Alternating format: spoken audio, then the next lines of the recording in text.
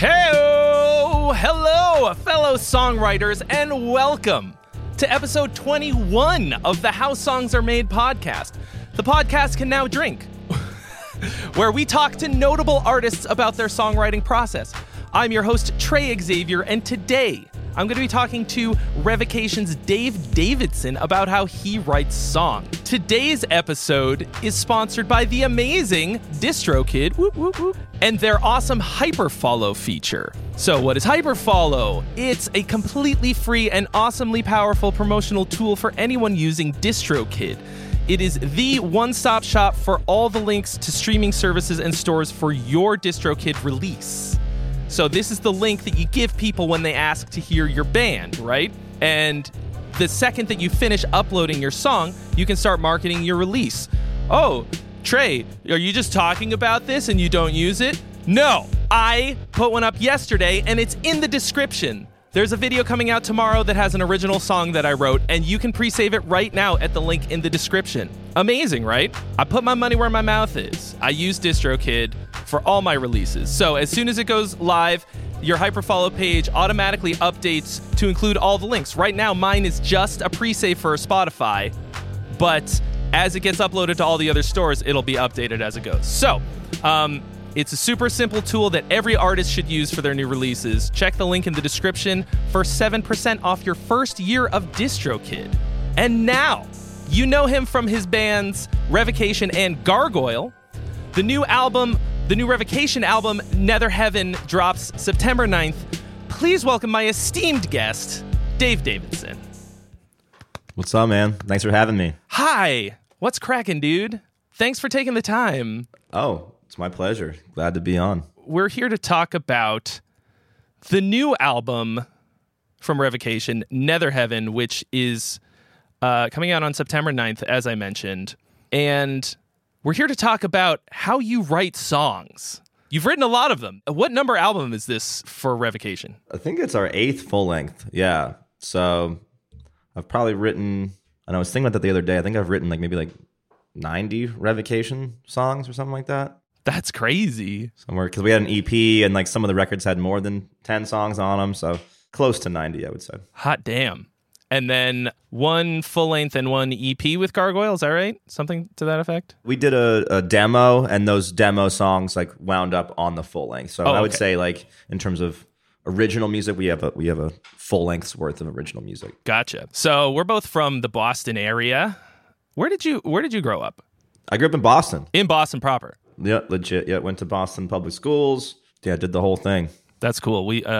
I somehow managed to never see you during that whole time. We're maybe around about the same age, because I was started going to Berkeley I was only there for a year, but in 2004, 2003. Right. So that would have been maybe just before you? Yeah, right around probably the same time. Yeah, I don't know. Maybe, maybe you were actively avoiding me. I don't know. Fucking ships in the night. Cross the street. You see me on Mass Ave, and you just kind of go the other way. Oh, God. I know it is funny that we never really crossed paths, but I guess Berkeley's a big enough school, and I guess it all depends on the labs that you take. And who'd you study with there? Oh, I'm interviewing you now right off the bat. Yeah. Oh shit. I am going to absolutely blank on her name. Jazz guitar teacher. She was amazing, and I have completely forgotten her name. Cheryl. Yes. Is it Bailey? Cheryl Bailey? Yeah. Oh, she was great. And then I got some other douchebag who I shall not name, who kind of ruined it for me. Anyway. Oh, damn. Yeah, it kind of sucked. But was it a jazz guy? If I'd have stuck around, I'd probably be on the other side of these kinds of interviews instead of doing this kind of, you know what I mean? Was it a jazz guy or? Yeah, it was a jazz guy. Oh, you got brutalized by jazz, dude. His name is literally a British euphemism for a penis. So if anybody who went to Berkeley might know who this guy is. But all that to say that you went to Berkeley and you graduated. Yep. So fucking metal boy makes good. Did you study jazz? Because I know you're into jazz. Mm-hmm. Did you study jazz while you were there primarily, or mostly rock stuff? I mean, in terms of my private lessons, it was primarily jazz, and I took like a good amount of jazz guitar labs and stuff. My official major was like professional music, which is like the choose your own adventure kind of smorgasbord of delights. So I had some education courses. I took some like a lot of performance-based courses, some music business-based courses. So kind of like a whole bunch of different shit. Cool. Yeah, just giving the people a little bit of background on yourself and your musical path of education and stuff. I feel like most of the people that I've had on here, metal dudes, didn't really study a whole lot all that formally. So part of the reason that I'm excited to pick your brain is because I took a more academic path and also like metal. How did you get to a point where you decided that you wanted to study music formally like that? I'd always grown up like learning music. I mean, like when my mom bought me my first guitar, I had like a Yamaha Pacifica and like a little crate amp or whatever. And she was like, if I'm going to buy you this guitar, like you have to like agree to take lessons. And I was like totally cool with that. I just wanted to play guitar. I was like, really just wanted a guitar. So I was like, all right, I'll get you the guitar, but like you need to do lessons. Like you're not just going to like fuck around. So right out the gate, you know, I was studying with this dude, Jay, great guitar teacher for me, where I, like me being a beginner, he was super cool. He was open. Like he would just basically teach me songs that like I wanted to know. And I feel like after like maybe a year with him, I was just kind of practicing so much and kind of took to it like pretty well that I felt like I had the enough of my like enough tools to kind of like work on stuff like on my own. But he got me started, and then I was going to, I mean, as knowing Boston, maybe, I went to Boston Latin school.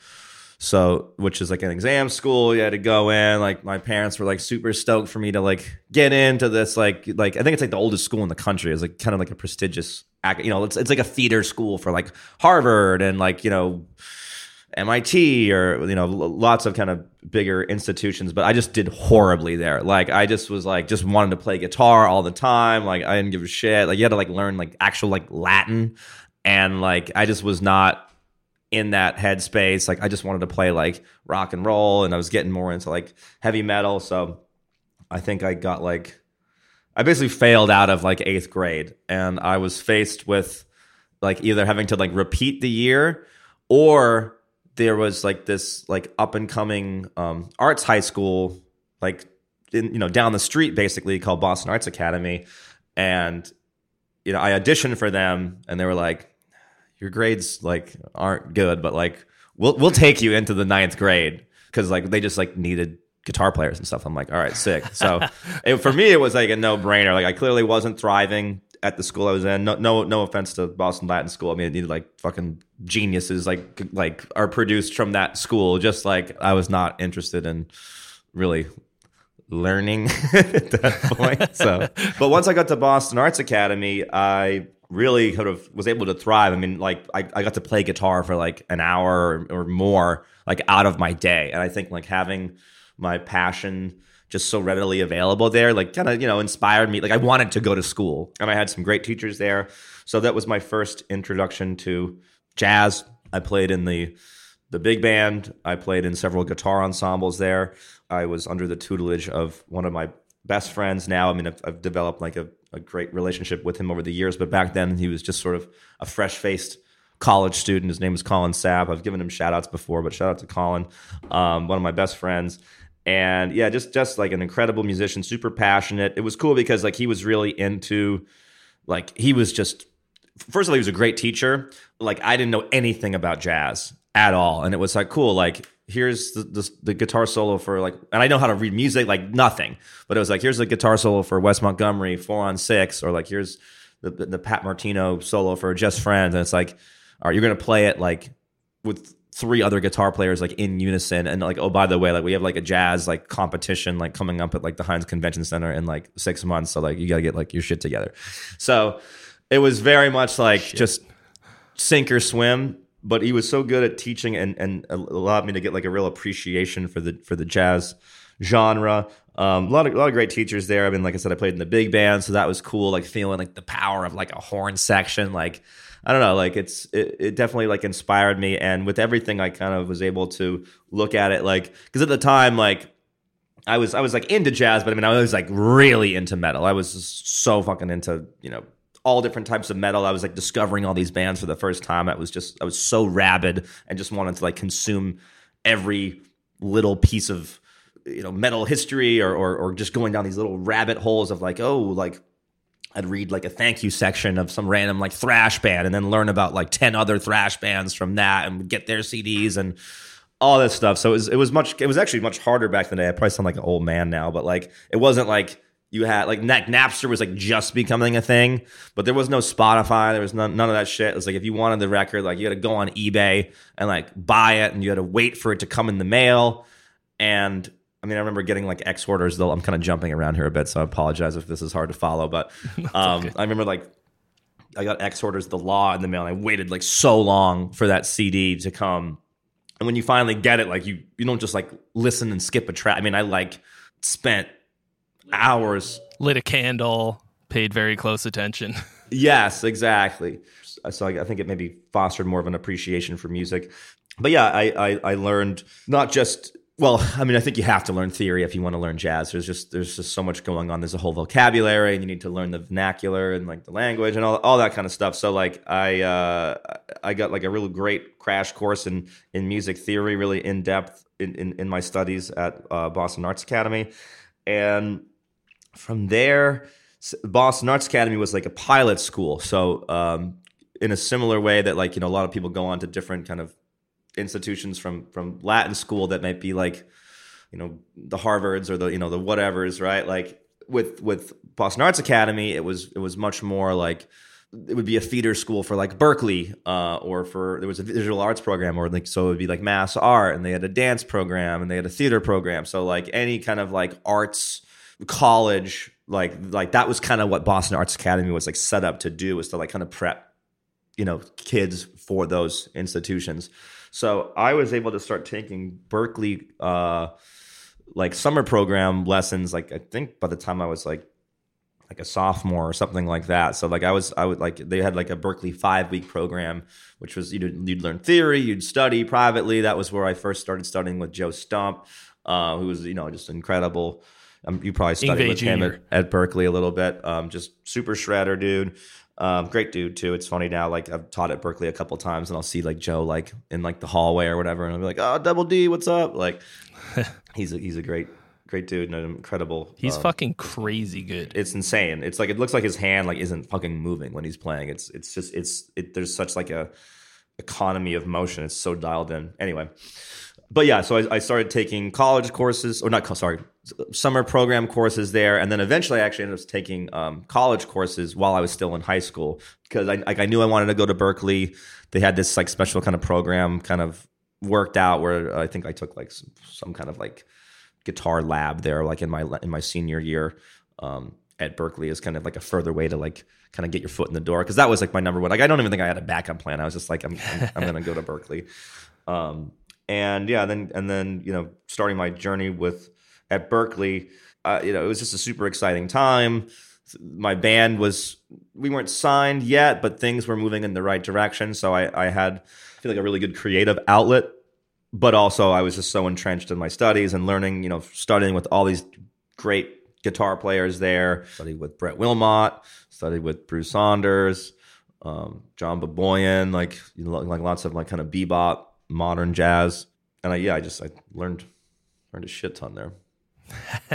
Awesome. That's really interesting to hear, especially like where that was in time-wise in the timeline of the band. You know, as you're going, you're studying more and more jazz, and like you can, I mean, I haven't like really tracked it in terms of the influence in the Revocation stuff, but you know, you've always been very far from straightforward whatever death metal, thrash, anything like that. But I think more than anything else in the phrasing of your solos, I hear a lot of that kind of influence. Like we were talking about before the stream started, I did a little video talking about your chromatic stuff in your solos that to me like makes it much more tasty phrasing, you know, memorable, like smooth, tasty phrasing within metal is kind of a rarity, I think, in a lot of ways.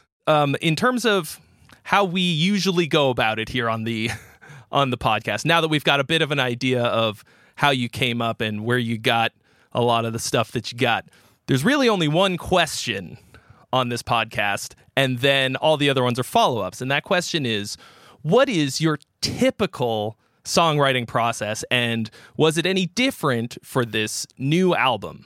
I guess I've obviously learned things over the years and refined my songwriting craft. So to answer your second question, like, it's kind of a yes and kind of a no, right? Like, I think you get better at interfacing with technology, probably maybe helps your workflow a bit. Like, just a quick little, if we were to go back in time, just one more, for a brief moment here. Like, I used to record to like cassette tapes.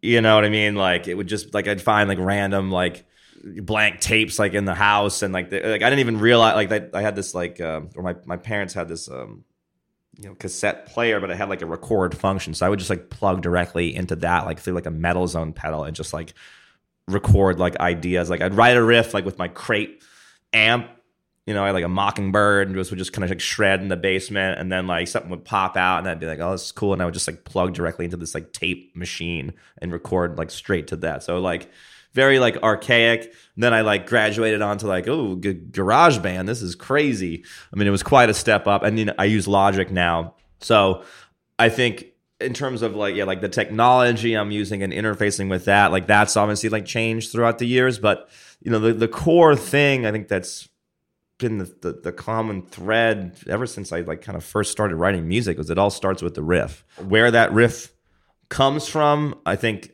probably don't even know. Like, I might just be like messing around and something pops out to me. Sometimes it could be I'm working on a specific thing or thinking about a specific thing, and something gets developed that way. Other times, like I said, it's just like kind of totally unconscious. I'm just kind of riffing around, and like something pops on. I'm like, oh, that's cool, and I'll kind of explore it more. But yeah, it all begins with the riff, and then I kind of build everything else around that. So I mean, I can walk you through my process if you want from there.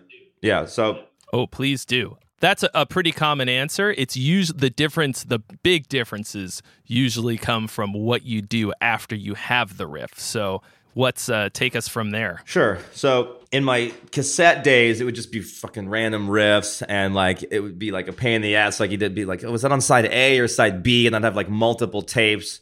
Then like going into like the digital realm, I wasn't like much better at cataloging my ideas. So like I kind of would save all the riffs as like different files.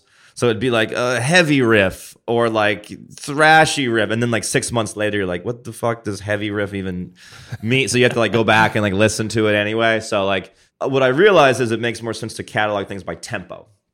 And you could catalog things by tempo even for different projects too. Like, so, I might have like a Revocation subfolder and like a Gargoyle subfolder, and then catalog things by tempo, within that as well. Because obviously, if I'm running for Revocation, it's going to be different than if I'm running for Gargoyle or for any other future project or whatever. So, whatever your main band is, in this case, we're talking about Revocation, I'll have all these like subfolders of tempos, and it will just literally be named like riffs, whatever, 120, 130, 140, 200, 220.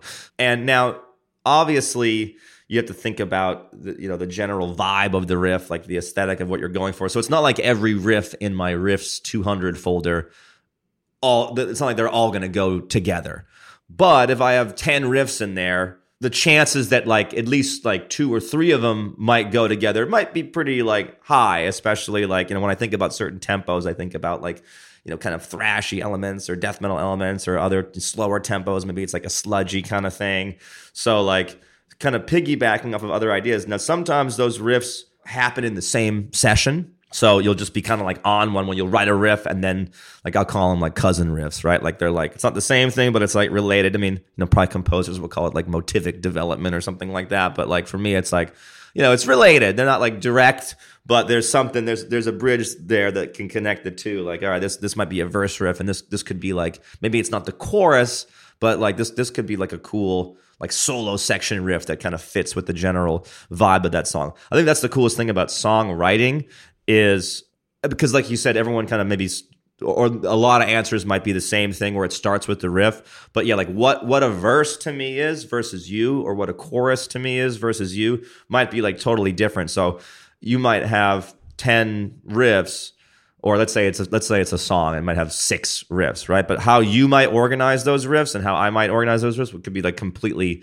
different. I actually really learned that working with Marty Friedman when I did a collaboration with him, because we were just kind of going back and forth, and I had all these ideas, and sort of in my mind I had an idea of how it was like laid out, but it was obviously Marty's solo product. I was just kind of hired to come on and like co-write with him, so he had the final say in terms of the structure and all that kind of stuff, and the way he like his mind worked and laid it out was like totally different than how I might have laid certain sections out, and he kind of added things, and so it was cool kind of seeing his musical mind work, and it's like, oh yeah, this feels more like a Marty Friedman song, even though maybe I wrote like the majority of the riffs on it, because it added his solos and his signature kind of touch in terms of organizing the ideas.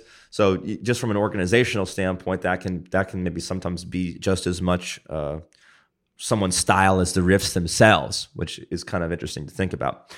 But yeah, I'll kind of go in and I'll listen through and I'll think like, okay, cool, like this is at these 3 riffs out of these 10 all kind of fit together in some way, and that's where like some of the fun shit happens, because maybe the other 7 riffs, maybe magically those all fit together, and then boom, I've got like 2 songs, right? Like one is these 3 riffs here that I need to add more to, and then this other one is like almost like basically done. Maybe I wrote a bunch of those riffs all in the same session, and I was just like on one at that point, and it just naturally kind of flowed together. Or just by luck of the draw, they just happen to fit together. Or maybe it's 3 songs, right? Maybe it's 3, 3, and 4, and I got to add just a little bit more to that one, and then I got 2 songs that are basically like half completed.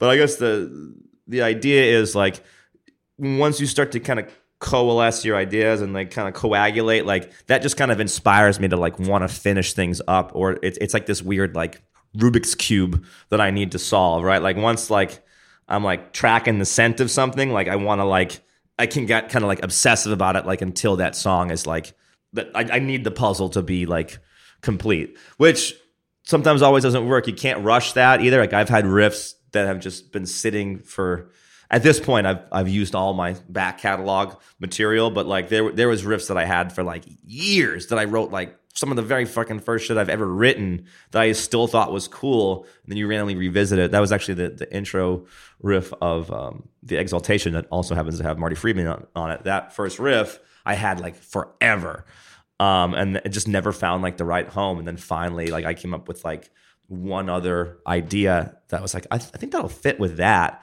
and it's like this key that unlocks this whole thing. And then once you get 2, then the ball starts rolling. It's almost like writing like a paper, like for, if you're in high school or if you're in college or whatever. Like I don't know about you, but like for me, like the first paragraph's always the hardest, and then like once you kind of write that first paragraph, you're like, oh, okay, and then you can start to sort of flow after that. So it's getting over that initial hump, and then as soon as there's 2 or 3 riffs there, it's like you just going, because then you can kind of do spin-offs of like each individual riff and see what happens. Or maybe you come up with some wild card ideas that add like a different element to the song that might really be needed. So that's sort of the kind of general process from there in terms of like organizing those initial ideas. And of course, songs don't need to be in the same tempo, right?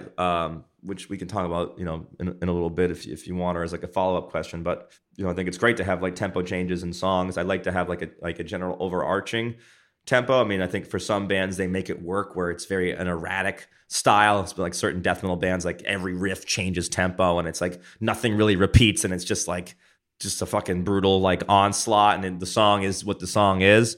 But for me, I like to kind of, think about maybe like themes and overarching tempos, but it certainly doesn't have to be one tempo the whole way through. I mean, we've definitely done, tempo changes in songs to add a different dynamic to that. So it's not like I can only pull from this riffs 200 folder.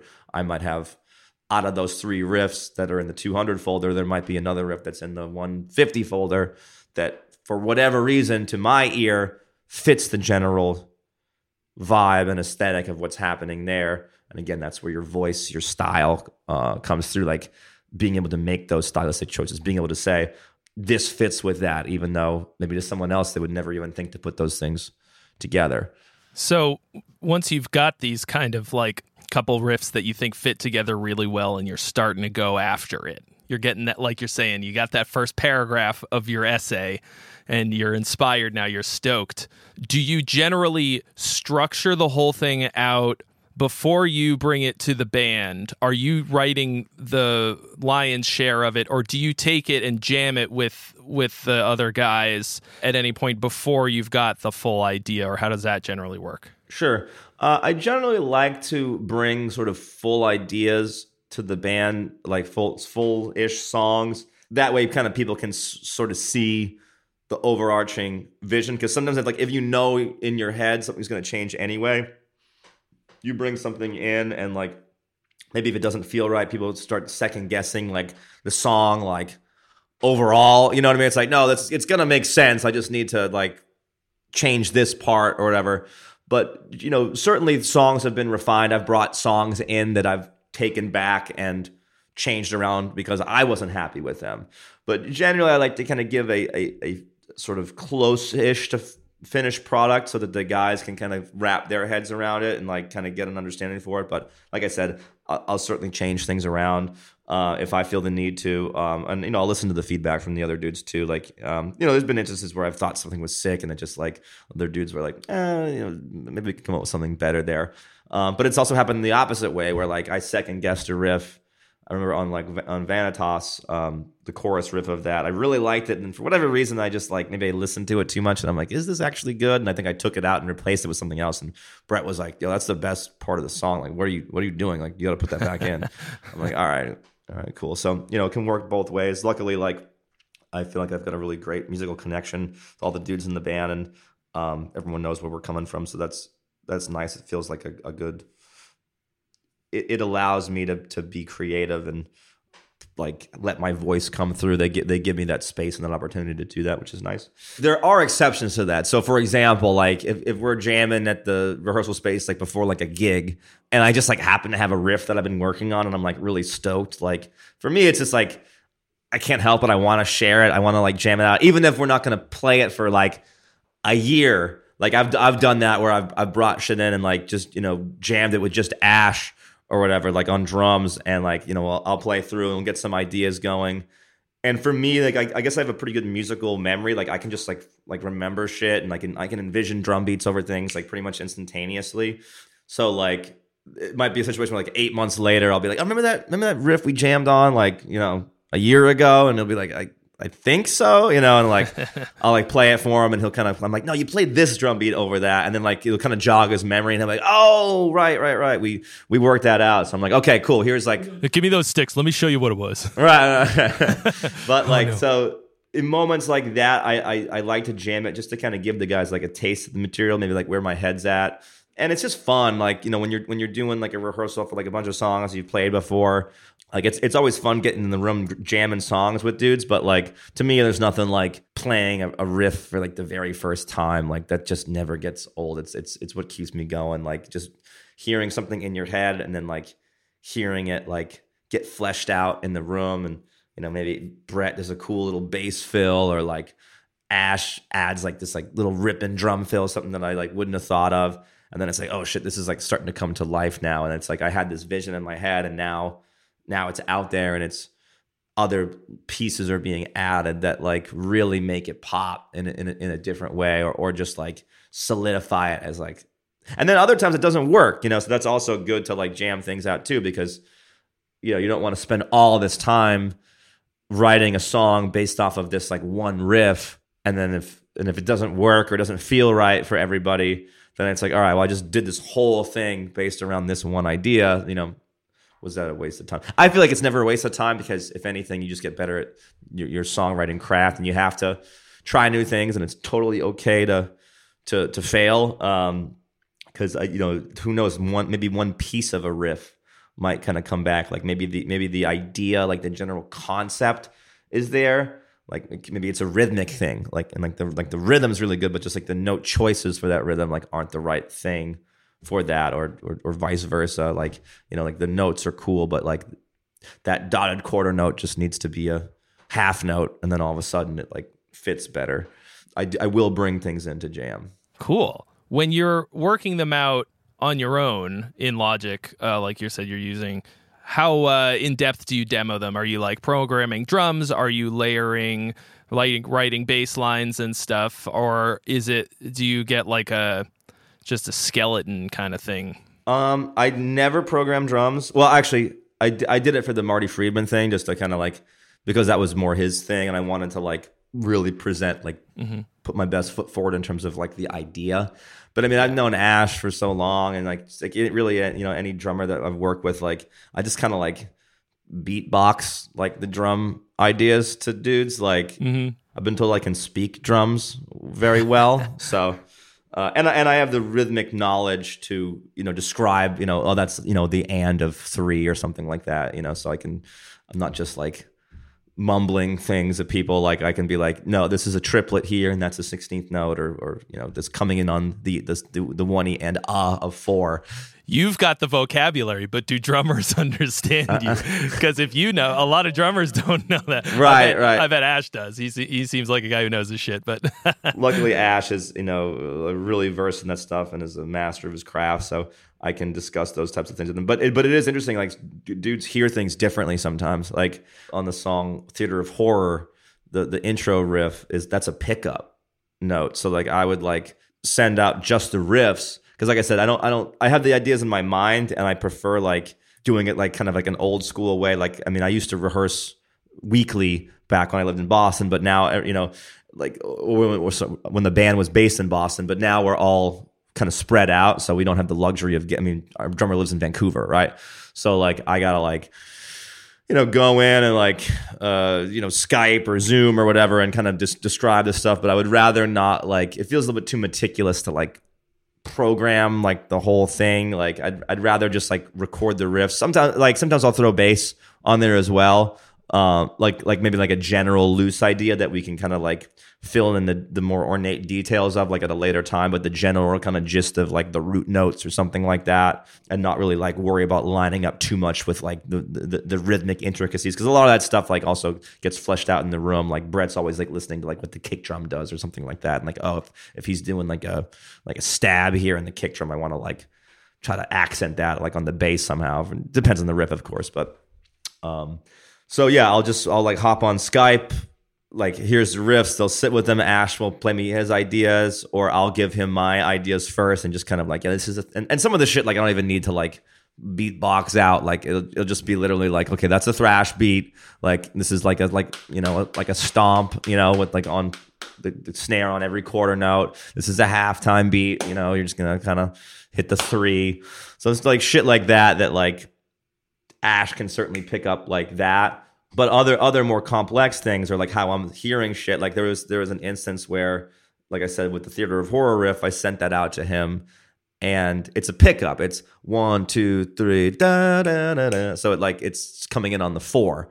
So he heard it as like the 1, I think. So like where the snare placement was, it was like fucking with my head. Like when he sent the thing back, I'm like, this sounds really weird to me. It's like technically like on, but like the whole riff just kind of sounded like flipped around or whatever. So had to kind of go back in, and then you have to sort of like retrain someone's brain, like how to like hear something. Because if you're hearing something, it's like the intro to Holy Wars, right? Megadeth, right? Like, it's 1, 2, 3, 4, da-da-dun, right? It's coming in on the upbeat. But for the longest time, I always heard it like 1, 2, 3, 4, da-da-dun, da-da-dun, da-da-dun, da-da-dun, da-da-dun. So I always heard that as the downbeat, and then like eventually like heard it as like in context of the riff that comes later as a pickup note. Now, I don't know like how like the dudes in Megadeth, how they write, maybe that was like they all collectively just always knew it as that, because of a count off in the practice room or whatever. But just me as a fan hearing something with no context whatsoever, you might be inclined to feel that on the downbeat or whatever. So it can kind of play tricks on your ears with certain things like that in terms of how you're feeling something. But for the most part, like me and Ash like click really well on things, and we're on the same page. So I never feel like the need to micromanage him and like write everything out from a drum program. I think probably some people like to do that. Maybe it's like I don't know, therapeutic or something. But for me, it just is like it feels like tedious, and I'd rather like tedious. it feels more organic when I can like talk to someone, even if it's over something like a digital medium like Skype or Zoom. Like it reminds me of like being in the room, coming up with a riff like on the spot, or writing it like a week before, getting super excited and be like, oh yeah, I want the drums to go like this. And I don't know, it just feels like you're kind of like nerding out on like, because I love drums. Like I wish I had like a drum kit and I could like actually like practice and stuff. But yeah, I love having like an idea in my head and I can like bring it to like someone that's like just a total master of execution, like Ash.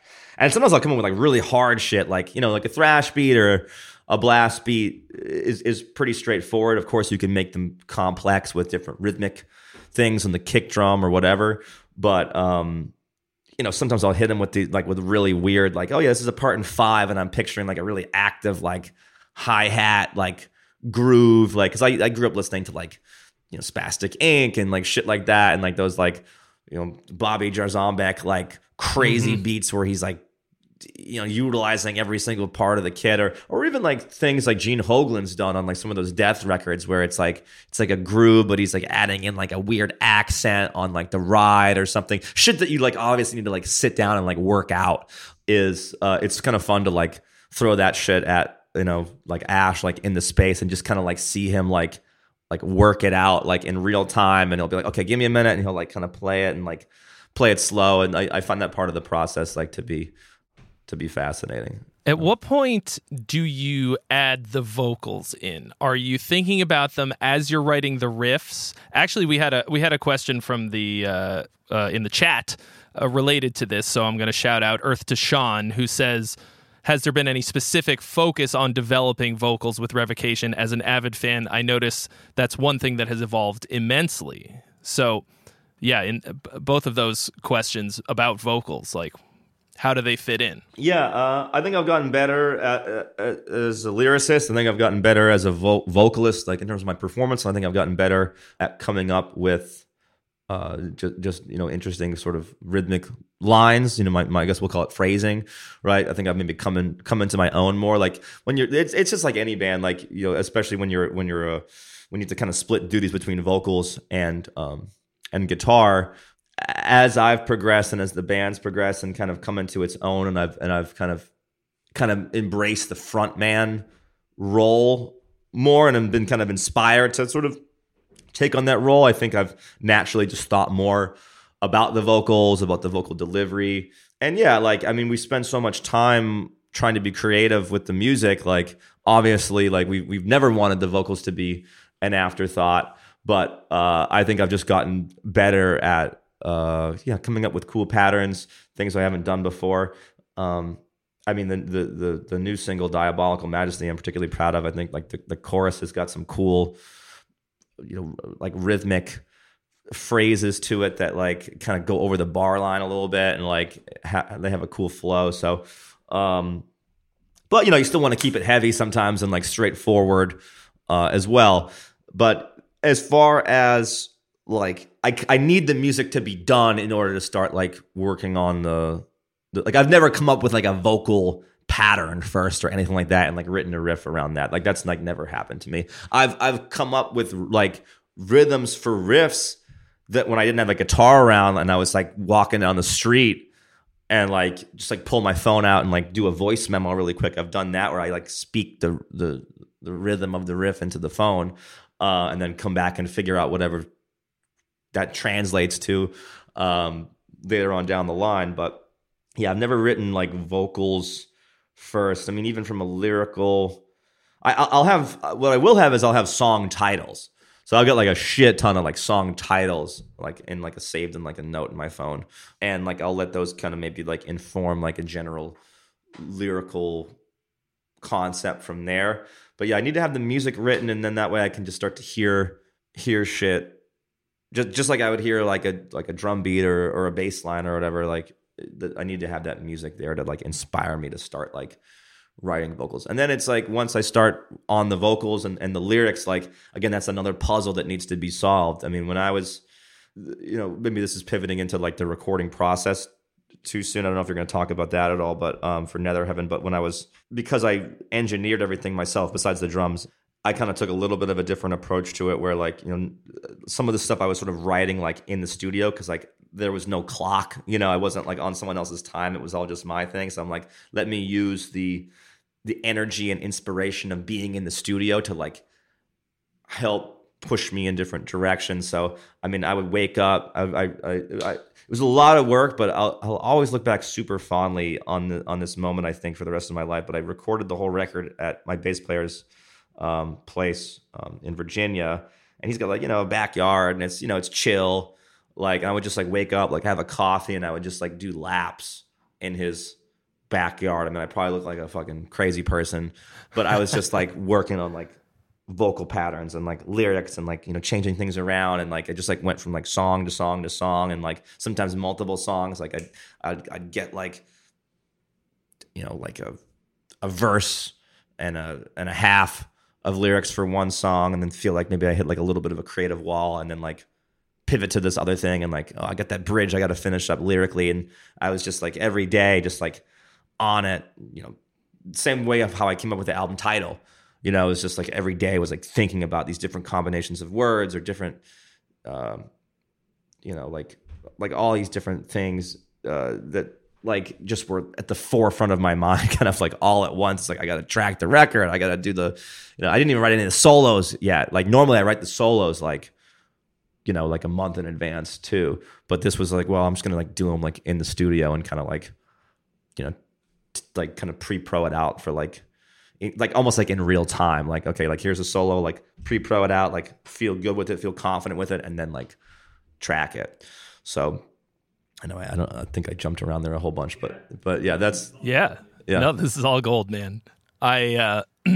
Is there usually, do you wait for the complete song structure to be done, or do you have most maybe just a verse and a chorus before you start writing the vocals? I mean, I mean, it sounds like in this case, if you're in the studio already, you've probably got most of it. But yeah, I wait till the end. I kind of need to, I think, because like I need to let the music kind of speak to me and inspire me and like almost like inform which way I should go. Because I can't just like, even though I have like a bunch of song titles, like it's weird. Like again, this goes into like where your own personal taste comes in.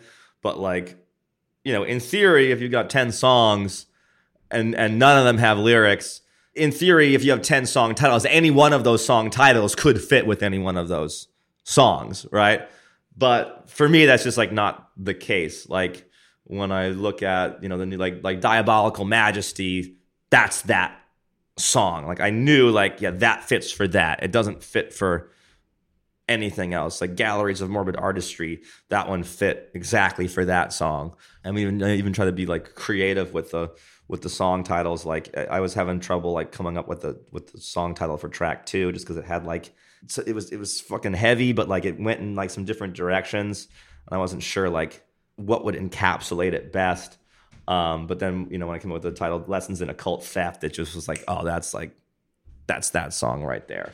So yeah, the music needs to inform me before I think I start writing the lyrics. I need to be like inspired to like pick up the pen, because I'm not like, I don't just like write lyrics in general. Like I've got so many projects going on. Like I'd rather be honing my craft at guitar. Like I don't keep like a journal or like a diary or anything like that. It's more like I'll keep track of song titles in my mind, but I think I'd rather spend that time like reading someone else's writing and getting like inspiration like from there for like to this be is used the diary later. of Dave Davidson. Yeah. Dear diary, today I wrote a song about burning lots of churches to the ground. I don't know how I feel about it.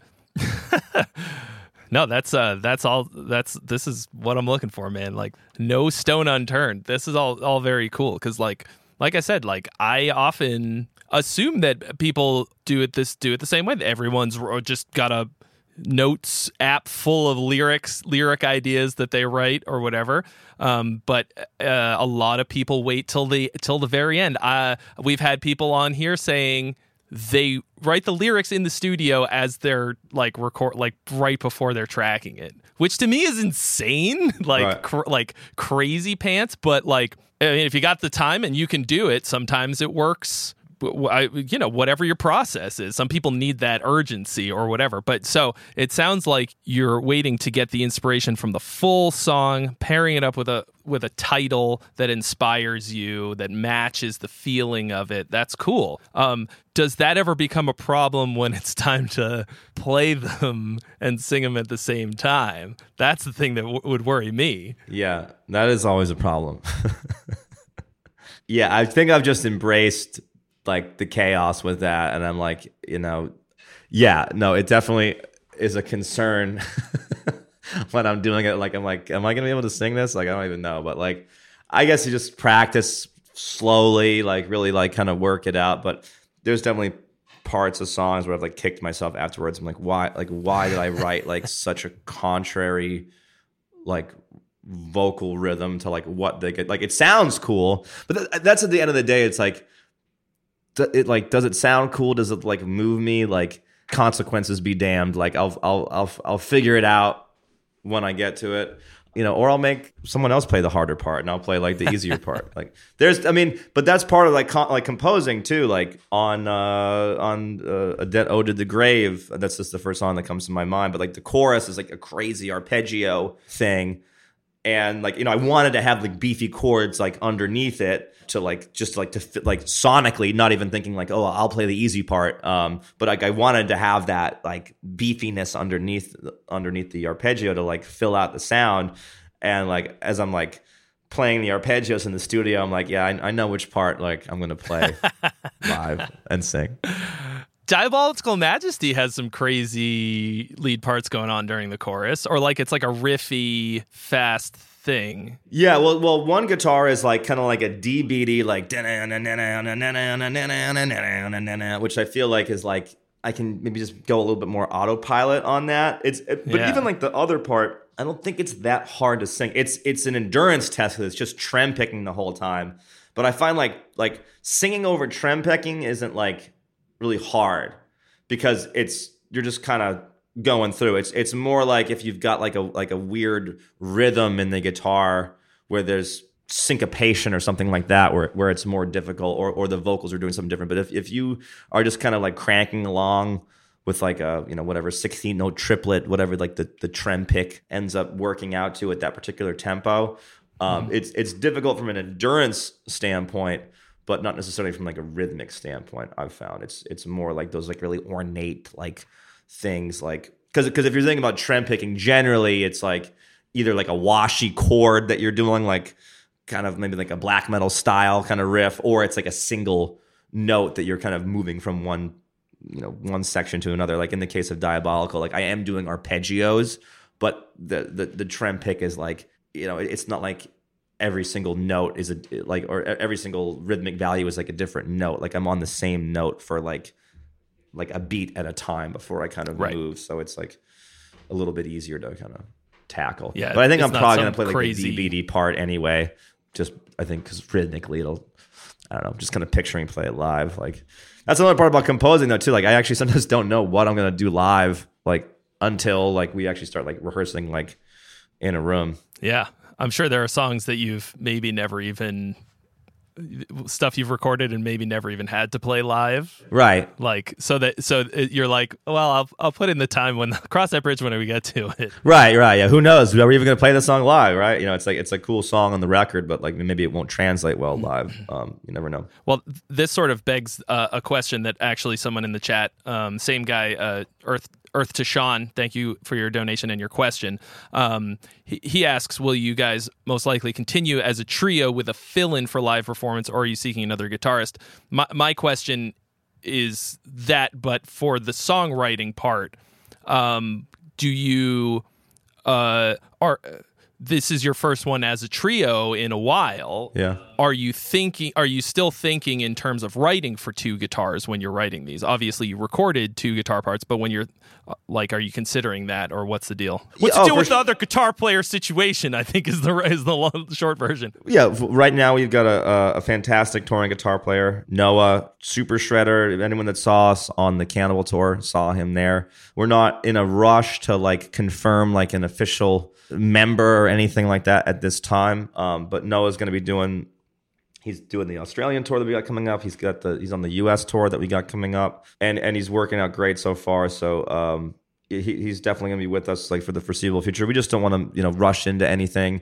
As far as writing goes, I'm 100%. I'm thinking about writing for 2 guitar players. You've heard the record. There's harmonies like all over the fucking place on the new album. So I always knew that we weren't gonna go back to a 3-piece, even though we lost Dan.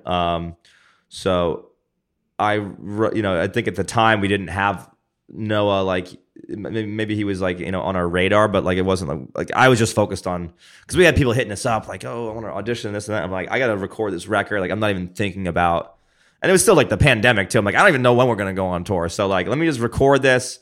I knew when the time came, we would find someone, but yeah, it's not like I was thinking, oh, we're a trio now. Like I have to like write accordingly for that. I think we're just like a 2 guitar band. I don't know, who knows? Maybe one, for nostalgic purposes, we'll go back to a 3-piece.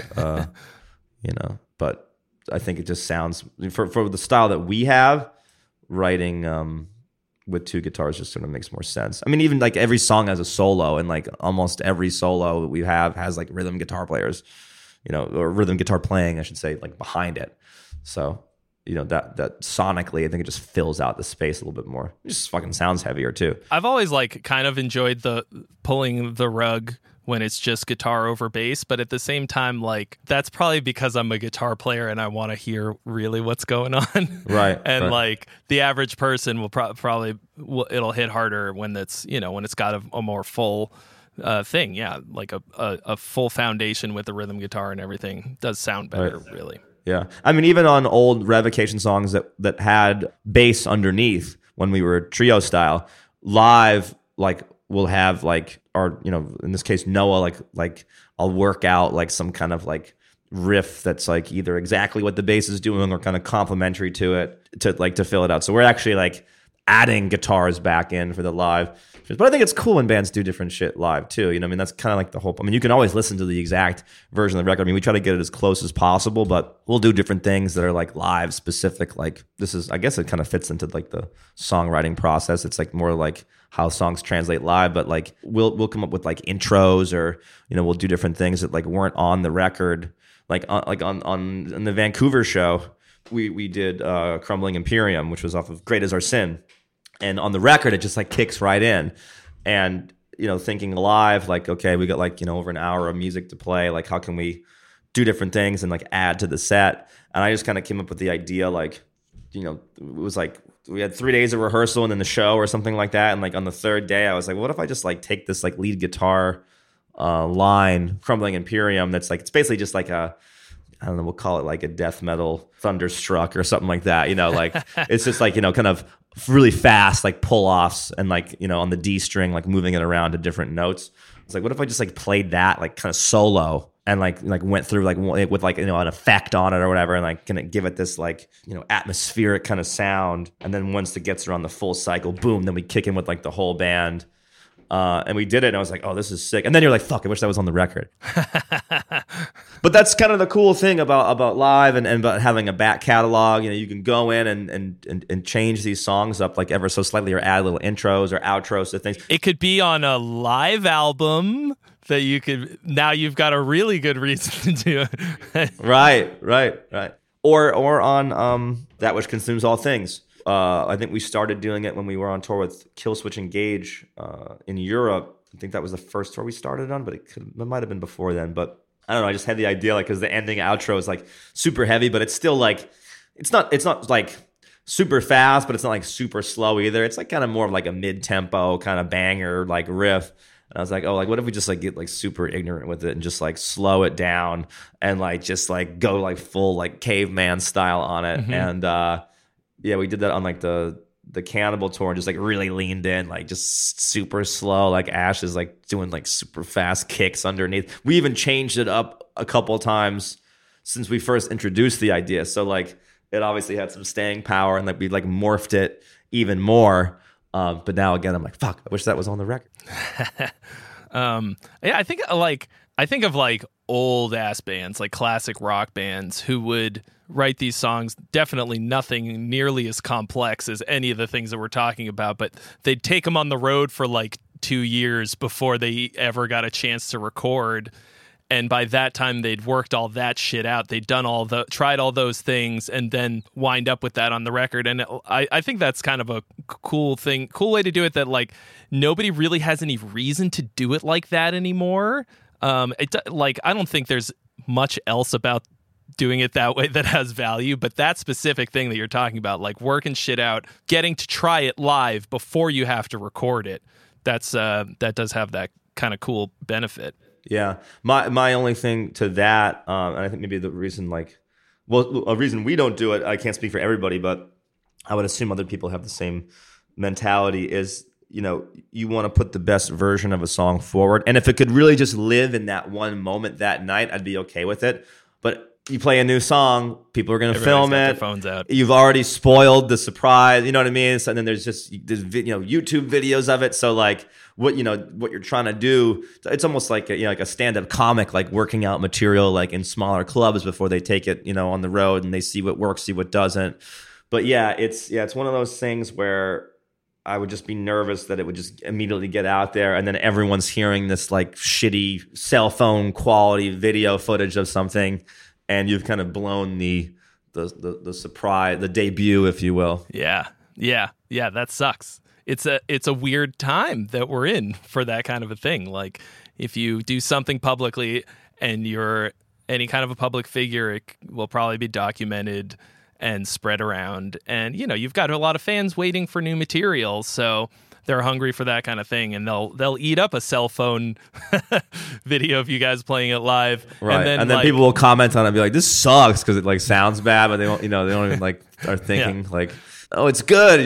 You're hearing a flip phone, like a Razor flip phone version of it. But what can you do? Well, let's talk about some lyrics. Let's talk about the lyrics to the first single that you guys dropped, "Diabolical Majesty." What is the song about, and how did you come to how the lyrics are? So the album in general, like as a concept, I've been liking doing kind of loose concepts on our records for a little bit. Like "Great Is Our Sin," I feel like had like a common thread that carried through. "Outer One" certainly had that cosmic horror, Lovecraftian kind of theme in the lyrics and the artwork. So I remember like even before like we had some of the songs written, I was like, I think I want to go to hell on the new record. I like the idea of like we went to outer space, now we're going to go to hell. So I wanted to have some hellish themes, and I think you can do a lot with that concept for sure.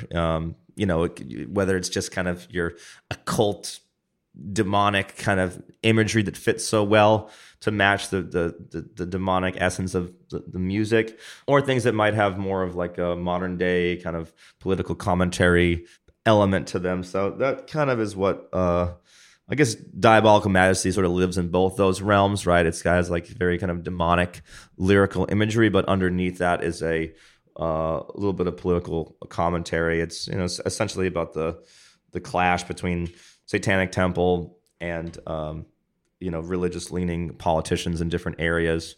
Essentially they're sort of trolling the religious right, but I think it's deeper than that, and it really talks about like free speech, and if you're going to have separation of church and state in this country, you can't put up like the statue of the 10 Commandments on government property, and then because then you open it up to like, okay, you can either have it all or you can't have any, but you can't pick and choose and just say one, because then it looks like we don't have a separation of church and state. So I think that's kind of what they're getting at, and for some people it might be like, oh, well, it's just a statue, who gives a shit, but a bit of a slippery slope there towards like putting people in power that might really affect how laws are governed in this country. So I think it's definitely important to address certain issues with your lyrics and to think about like a bigger picture type of thing. So as much as I love writing in a more fantasy kind of element, I think it's also important to discuss things that are happening in real time in politics, or it could be in your personal life or whatever. But like that to me was something that was sort of inspiring, and I felt the need to discuss it, and it felt very relevant to the times today, especially given, I'm not going to turn this into a political rant, because we're just kind of talking about songs and stuff, but given certain things that have transpired, in the past like couple of years here, it certainly seems like even like as society becomes more secular, it seems like power is being more consolidated, with people of more of a religious sort of mindset. And, I think all music that I like is protest music in some way, whether it's, metal or jazz or punk. I mean, even, classical hip hop, like I think, speaking truth to power is important. And that was sort of my general inspiration for that. But I didn't want to be like super heavy handed with it either, where it's like too on the nose. I mean, I'm happy to discuss the lyrical inspiration, but I also want people to kind of read the lyrics and like have it feel maybe a little bit more like poetic or whatever, and less like, I'm not trying to like necessarily shove like a ideology down anyone's throat either. I want it to be like have that metal feel, like even if you don't give a shit about politics like at all, like I want the lyrics just like maybe still like hit you in a certain way. Yeah, well, the thing that you said about like it being like political or personal or whatever, like I think there's a point at which there's an immense crossover, because it could very quickly become personal if it's an issue of personal freedoms and liberties and your ability to exist in a society, and it's personal. It already has become personal for about half the country right now with what just happened in the Supreme Court. So and you can talk about big things. That's the point of art, to make some kind of a statement, even if it's not super specifically political or personal or whatever. Like it can be personal without it being about your relationship, with your significant other or whatever. Right. And I heard a quote from a really fantastic guitar player that I'm a big fan of. His name's Nir Felder. And he said, all music is political. Because a lot of people said, like, oh, keep politics out of music or whatever. And he said, all music is political. There's certain societies out there that, like, you can't freely express yourself. You can't write certain music that you want to write in different areas. And you can't, like, you're going to receive, like, a ton of backlash or whatever. So, like, I think all art has an inherently political slant to it, if you really get down to, like, the nitty gritty of it. Otherwise, it's just like, fluff, like, it's just purely for entertainment value, and that's it. And there's no, maybe the art side of it kind of it isn't there. And but I want my music to like music inherently is entertaining, but like I want it to have a deeper level to it. I want it to kind of move me in different things. Like I think like good art should confront the listener in different ways and make you think about things in like a different light. And certainly like as a kid growing up, like reading lyrics of some of my favorite bands, like coming out of like Catholic school, right? Like having that mental programming there for like a while, like, sort of, believing in like, God and like all these things. Cause like, that's what you kind of grew up like learning about. And then like, you kind of go into the dark side a little bit, like learn, like a little bit more, you have more life experience. And then you like see people like talking about these things. And it's like, oh, like these are some concepts that I've like maybe been wrestling with like myself. And here is like someone like just like fully like putting it out there. And like, this guy didn't like burst into flames or whatever, get like struck by lightning, like kind of makes you, call into question some of your ideologies. And, I think it's good to kind of like check yourself from time to time and, learn new things. And I think art is a good way of, exposing yourself to different kind of ideologies that might challenge your preconceived notions of something. I think it was Bertolt Brecht that said like, because normally people say like art is a mirror that reflects society, right? But he said art is not a mirror that reflects society. It's a hammer to which you shape society. So I always thought that was kind of cool. I like that a lot better. Who doesn't like smashing shit? It's the hammer that smashes the mirror. The mirror is actually something else. Let's not get too deep here. But that's good stuff. In that sort of in that same vein, I want to talk about anything that maybe that inspired you musically and lyrically as you were making this album. Anything that you were listening to that sent things in a new direction or gave you some cool ideas or anything while you were writing this stuff? Oh man, yeah, I listened to just so much shit. Like everything from jazz to death metal to classical music. Like it's hard to pinpoint like one specific thing. I mean, sometimes I'll go the complete like opposite way when I'm working on something, and like, you know, you like need like a palate cleanser. I mean, like like all I listened to like over like the summer while I was recording the record was like Cobra Man and like Donny Benet. I think like that was just like, I was just bumping that shit. Like, what are those? Tell us a little. Cobra Man is sick. The song Heat Wave, that's actually like why I named like the studio that, you know, Brett's home studio, like Heat Wave Recordings, was because of that song. And yeah, I don't know, it's just like a great, just check it out. Just listen to Cobra Man Heat Wave. It's like poppy, like, you know, maybe like there's keyboards, like there, it depends on like what you're listening to. Some of the shit sounds like disco-y, some of the shit sounds like a weird like bizarro Judas Priest song. They're just like a really like fun band. I think they're like going on tour right now. So anyway, like, yeah, shout out to Cobra Man. And then Donny Benet is just like what can I say about Donny Benet? He's really just an incredible artist. He's a sex god. He's you know, just smooth, his insane bass player. It's just love making music, you know. Gotcha.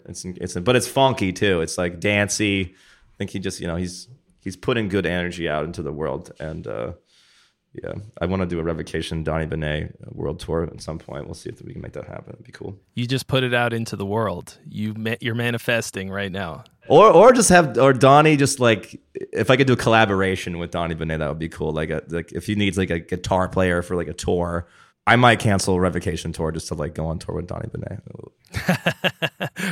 Donny, if you're out there, if you're listening, brother, let's make this happen. I mean, you know, weirder shit's happened. I'm just throwing it out there. You know, Donny, give me a call. But anyway, I'm big. So like, and those were like good. Way outside the realm of metal. I just wanted some music that was like, I don't know, gonna like amp me up. Like, sometimes you just like hear one of those songs and like you could listen to it. Like, that's what I love about music. And I never want to lose that feeling of like, you know, you discover like a new thing and like you just like you could listen to the song 100 times and you're just like addicted to it. And like that was what drove me as a musician, like in the beginning. And it still drives me to this day. And you know, it's not like I find like a new band that I'm obsessed with like every single day, but sometimes, I don't know, just the vibe just hits me right, and it's just something that I need in that time. And I can't even say that maybe had I heard it like in a different setting or point in my life that maybe I wouldn't have been like as like jazzed on it as I was. But for that time period, like, oh my God, I was just fucking obsessed with that Cobra Man Heat Wave song. And the video is fucking incredible. I love hearing about metal dudes listening to not metal. And that's usually what I get when I ask that question. Something that's not so fucking intense is what they're listening to when they're making it or when they're on tour. Right.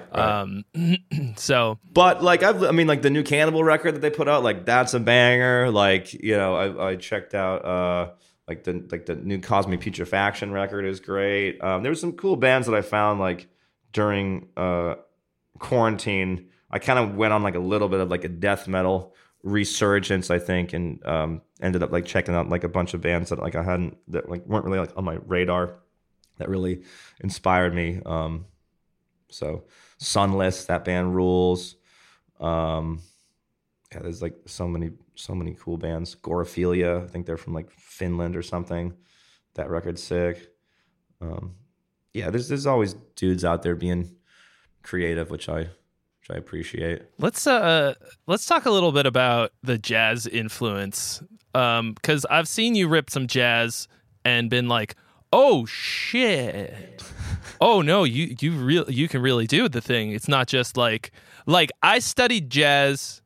Like, I was a jazz performance major at Berklee for the 1 year that I was there, and I studied jazz for 2 other years, basically on a purely academic level. I couldn't fucking play you a respectable chorus of Autumn Leaves if you put a gun to my head. Like, I just can't really do. I just wanted to learn all the inner workings of it so I could make cooler and more interesting metal. And it seems like that you've done that.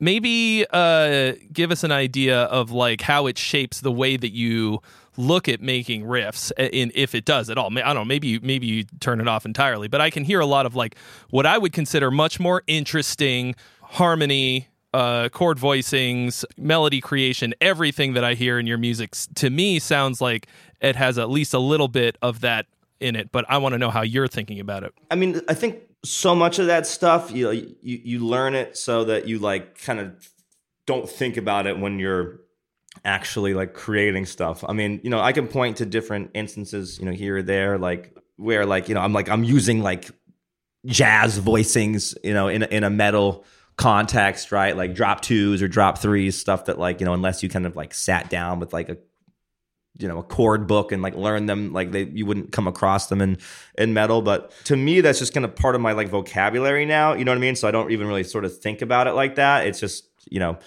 an E minor 7 chord or an E minor major 7 chord or a D7 altered chord, like throw some distortion on it, play around. Like but I always had that mindset. Like when I was first getting like my chord sheets, like for comping, when I was in high school, I'd throw distortion on and start like riffing around like, oh, this minor 7 flat 5 voicing is kind of cool. Like that's like no one really uses that or I don't hear that often. Like it sounds gnarly, like it sounds dissonant and like weird and evil. Like why can't I use this? So I started, just kind of always having an open mind to that and like started exploring that more and more like in high school.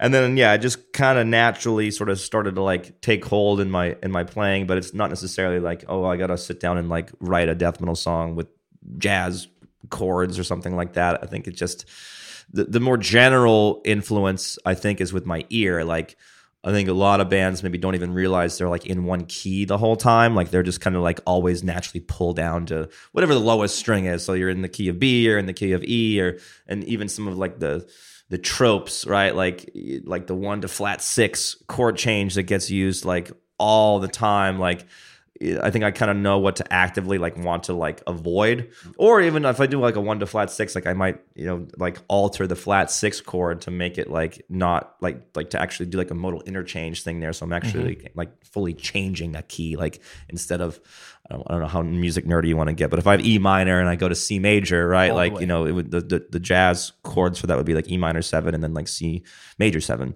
But if you go to like C dominant 7.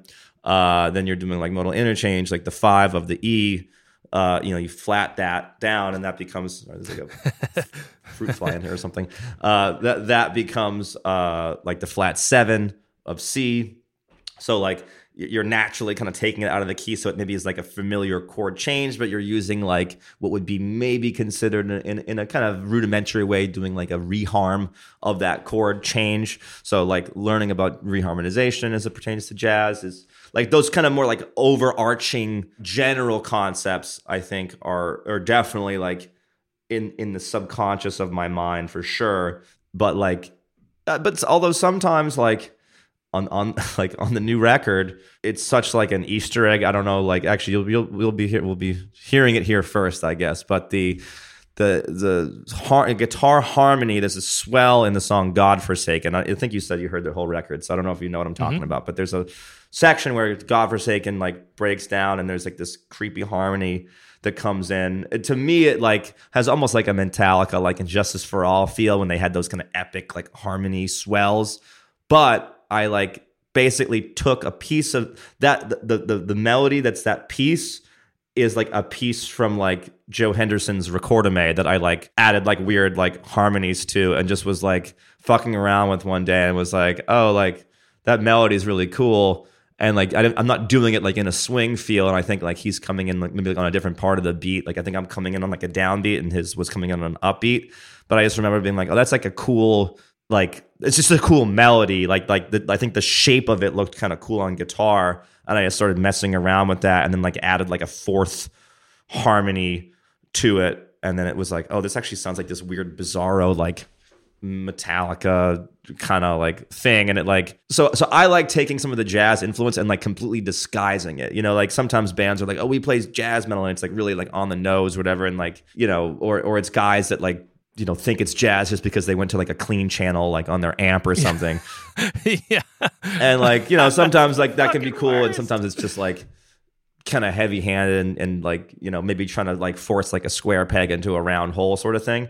But for me, like I like to almost like go the other way and make it like not even like obvious in the least bit, and in fact like kind of like disguise it and like make it like sort of metal first and foremost, so it has this kind of otherworldly, almost like alien like sound. You can't even like put your finger on where it came from, so it's fun to do that. I mean, the intro to Fathomless Catacombs, those are like, I think I took that chord change from like a Wayne Shorter tune, like it's a small piece of it, but I mean, Wayne Shorter is one of my favorite jazz musicians of all time. I mean, he's a living legend. I think I saw him play at his 80th birthday party, 80th birthday concert at like Symphony Hall in Boston. Joe Lovano played, and I think it was Brian Blade on drums, who's just fucking so good.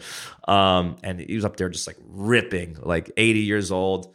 His solos are amazing, but for me, where like what I love about Wayne's playing is like his composition, like his chord choices and like his arranging and his melodies, like just super unique. If you get a chance, listen to his record, The All-Seeing Eye with Herbie Hancock. It's like, it's so deep. I'm writing this down. So yeah, finding influences. Because I think sometimes people like, they think like, oh, it's jazz and it's like, you know, gonna be some like easy listening shit, or like they maybe like only know like you know, like a tune out of like the real book, like that's like more of a nice tune, like Autumn Leaves, for example, and like, you know, maybe they hear like a radio version of it, right? But like, you know, you hear fucking Keith Jarrett play Autumn Leaves and it's like frightening.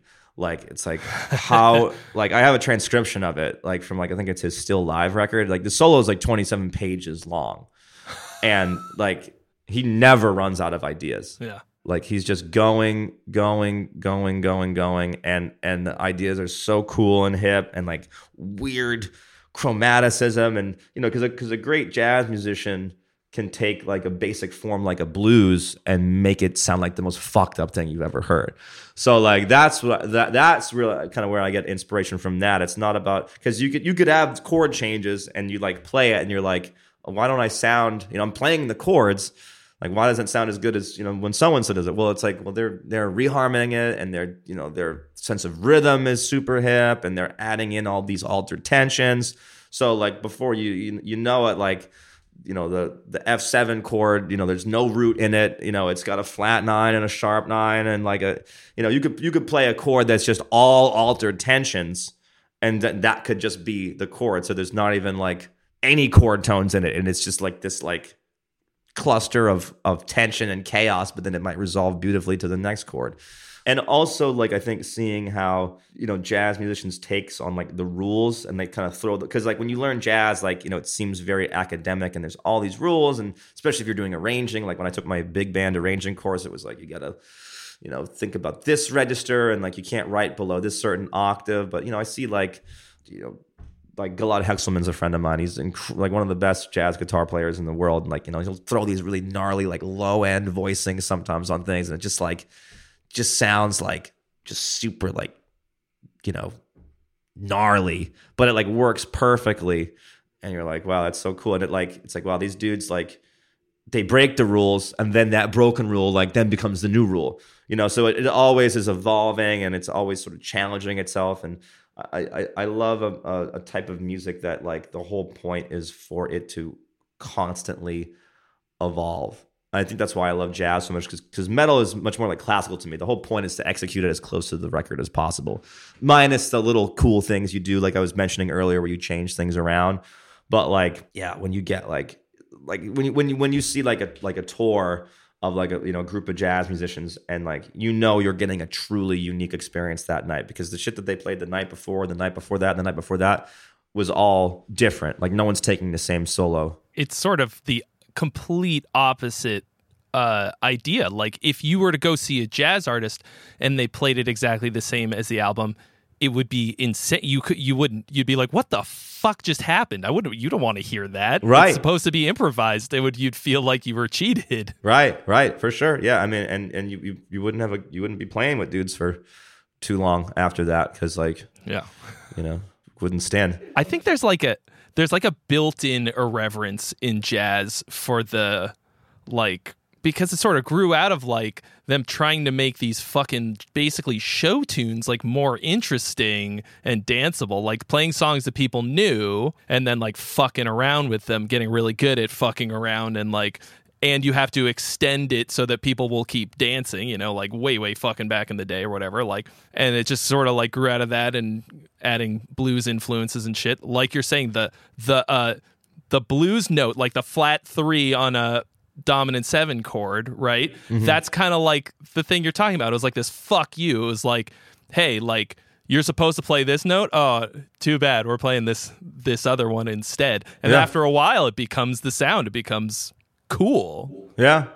I mean, I have explored stuff like, I'm such a student of jazz, and I love to learn about it. And, you know, I'll go down like these different lectures, rabbit holes, and listen to dudes, you know, talk about their approaches. And like, I mean, you could, like, I think it was like George Garzone, who's like, you know, he was from the Massachusetts scene, just monster saxophone player. He has like a whole crazy approach to playing, which is like a triadic chromatic approach. It's just super out there, but he's you know, one of the most unique saxophone players alive today. And you know, he was like giving a clinic somewhere in like, I forget, I'm gonna like Russia or wherever, like some overseas thing, and he was like, "Oh yeah, like he's like I can play like a flat 9 on like a major 7 chord, like on a ballad, and like have it sound hip." You know, I'm like, damn. I heard like you know, it was like someone like had uploaded like audio from like a Pat Metheny lesson, and he was just talking about like rhythm and how important like rhythm was, and like chromaticism, and you know, I mean, Pat Metheny is like, he's an incredible jazz guitar player, as maybe some of you guys know out there. And he was just saying, like, I forget what he said, but he was basically like, yeah, like I could play a chromatic scale and it'll sound like some hip shit. And like he played a chromatic, like I had to stop it and rewind it because I'm like, there's no way that was just a chromatic scale. But it was, but it was just like, he like, the way he articulated it, and like I think he put like a couple little like pauses in there, and I'm like, I fucking can't believe that.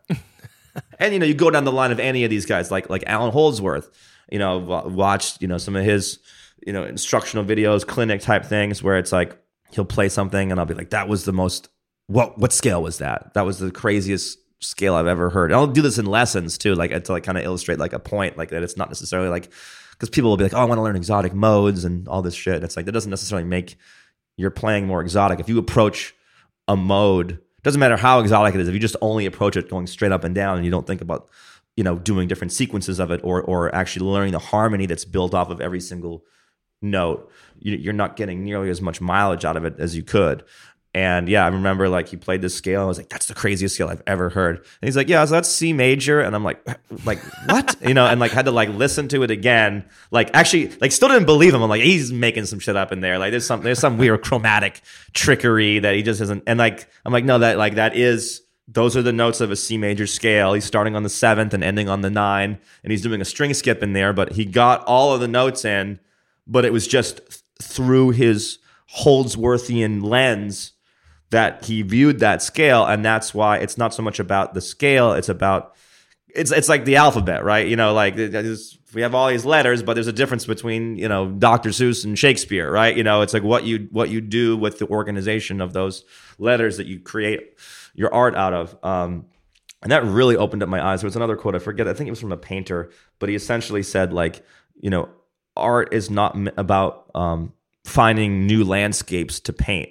It's about looking at the same landscape through a different set of eyes, right? And I think that kind of touches on this, where it's like, it's not necessarily like finding, I mean, yes, the more you know, the more scales you know, the more, you know, exotic arpeggios, like, sure, like, that's not going to like hurt at all. That's going to make you, you know, have more ideas to pull from. But if you approach it the same way every single time, and you're not going to get a new result out of that. It's just going to sound like, you know, your same approach that you've always taken. Yeah, it might sound, if you're playing melodic minor versus Dorian, it might sound like a little bit more exotic because you're hearing the major 7, but you're always just going straight up and straight down. You're not doing any other cool shit where you're exploring the arpeggios of the scale, or writing and creating harmony with that, and finding ways to make melodies from that scale that aren't just straight up and down. So yeah, that really opened my ears and eyes to like thinking about like, oh shit, like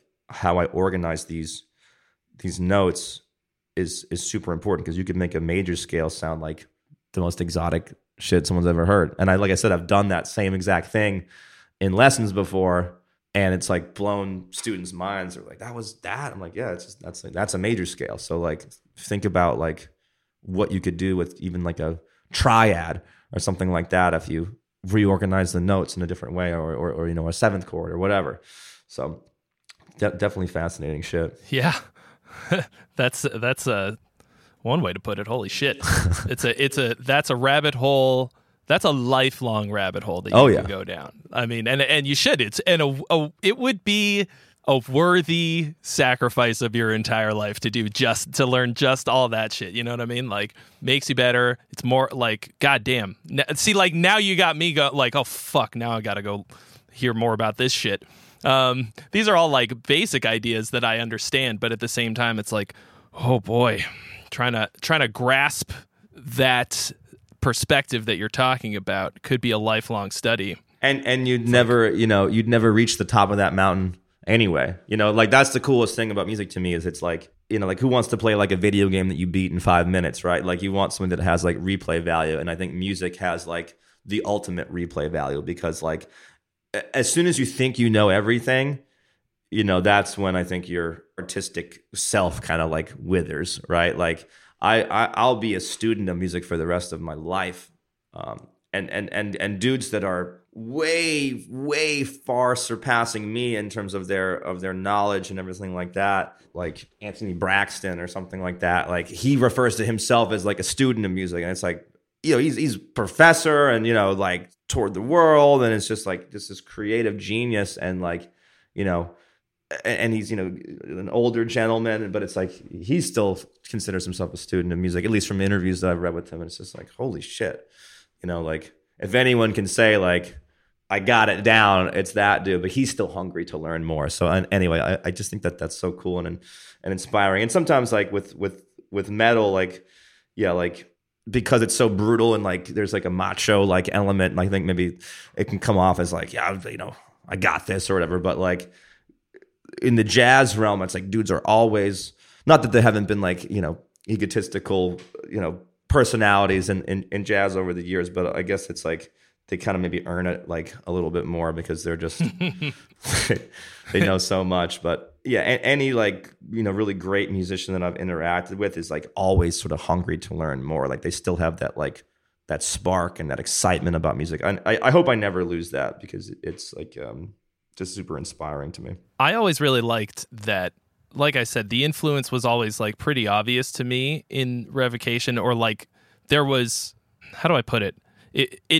I always loved that you were able to use very jazz influenced type of harmony without ever making it sound jazzy, or like, I mean, maybe here and there, but using that mindset to create more interesting metal songs. And it was always fucking metal, and nobody listening to Revocation, I think, would ever be, at almost any moment, would never be like, oh man, this isn't that fucking metal. Like, this sounds like fucking nerd music. Like, it's always metal as fuck and evil as shit in ways that I think that the average metal band just hasn't been able to achieve. And I think for example, you mentioned like a minor major 7 and minor 7 flat 5 chords and stuff. I always felt like black metal bands should have been farming this shit fucking years ago. Like, where are the black metal bands using these minor major 7? Like, what, they always just use these fucking minor triads. I'm like, if you've put a major 7 on that, it would be 10 times as evil. Why don't you look? Right. Come on. Right. So I always thought that was really cool. Well, thank you very much. I appreciate that. I really do. Yeah, I know it's funny with black metal, but I don't know. Minor triads have a vibe too. Like, but I hear what you're saying. Yeah, if you just throw like a flatted 5th on there, or a major 7, it creates a different, a totally different sound. It's like, yeah, even more gnarly. I mean, there's probably some weird black metal band in France right now, like, that have some crazy like jazz voicing. You know, it's like out of like a Mel Bay book or something like that. Yeah, I'm very interested. I'm very interested to think hear what you're going to think about my video that goes up tomorrow, because it's basically a jazz joke. Like, the whole thing is like one big really stupid jazz joke, and you're either gonna laugh really hard or hate it. But it's basically a Giant Steps joke. Okay. I'm sorry, not tomorrow. That's not tomorrow's video. In a few weeks.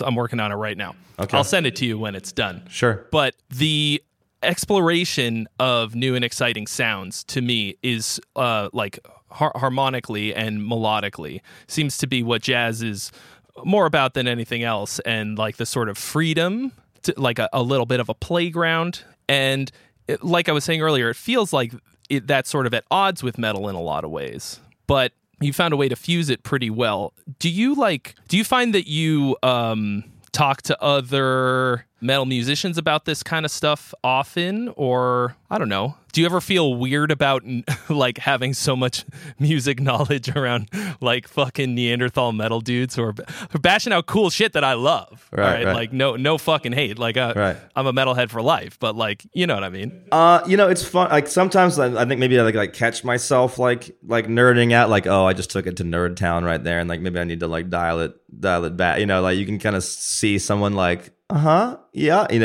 like sort of checking out a little bit.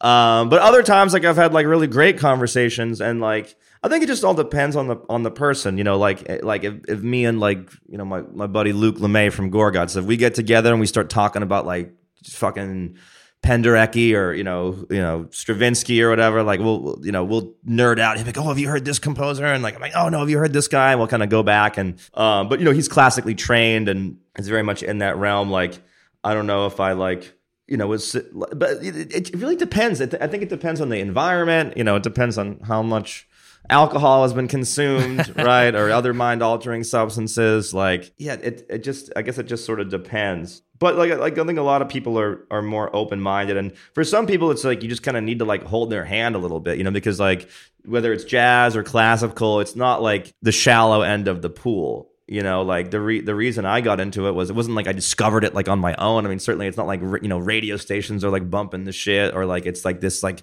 status symbol genre or whatever. I mean, you kind of have to like seek it out and be like exposed to it and like have someone like explain to you like why it's cool or why it's important. But that's like a lot of more like heady art. It's not like as simple as like 2 + 2 = 4 kind of thing. It's like it's much more like, all right, there's some underlying shit, and it's important for a variety of reasons. There's historical context, right? I mean, this shit wasn't just existing in a vacuum. I mean, there was political context. There's all of these things that were kind of coming to the forefront that led to for jazz, for example, being the genre that it is. I mean, the dudes that were pushing the envelope were like, I mean, really going for it. But I think that was for like a variety of reasons. I mean, one, they loved the music, but there was also like, it was essentially just sort of like, popular, dance music at the time. And these guys were like, no, like we want to push it into like, I mean, it's getting faster and I mean, bebop, it's like, you can't like dance to like bebop,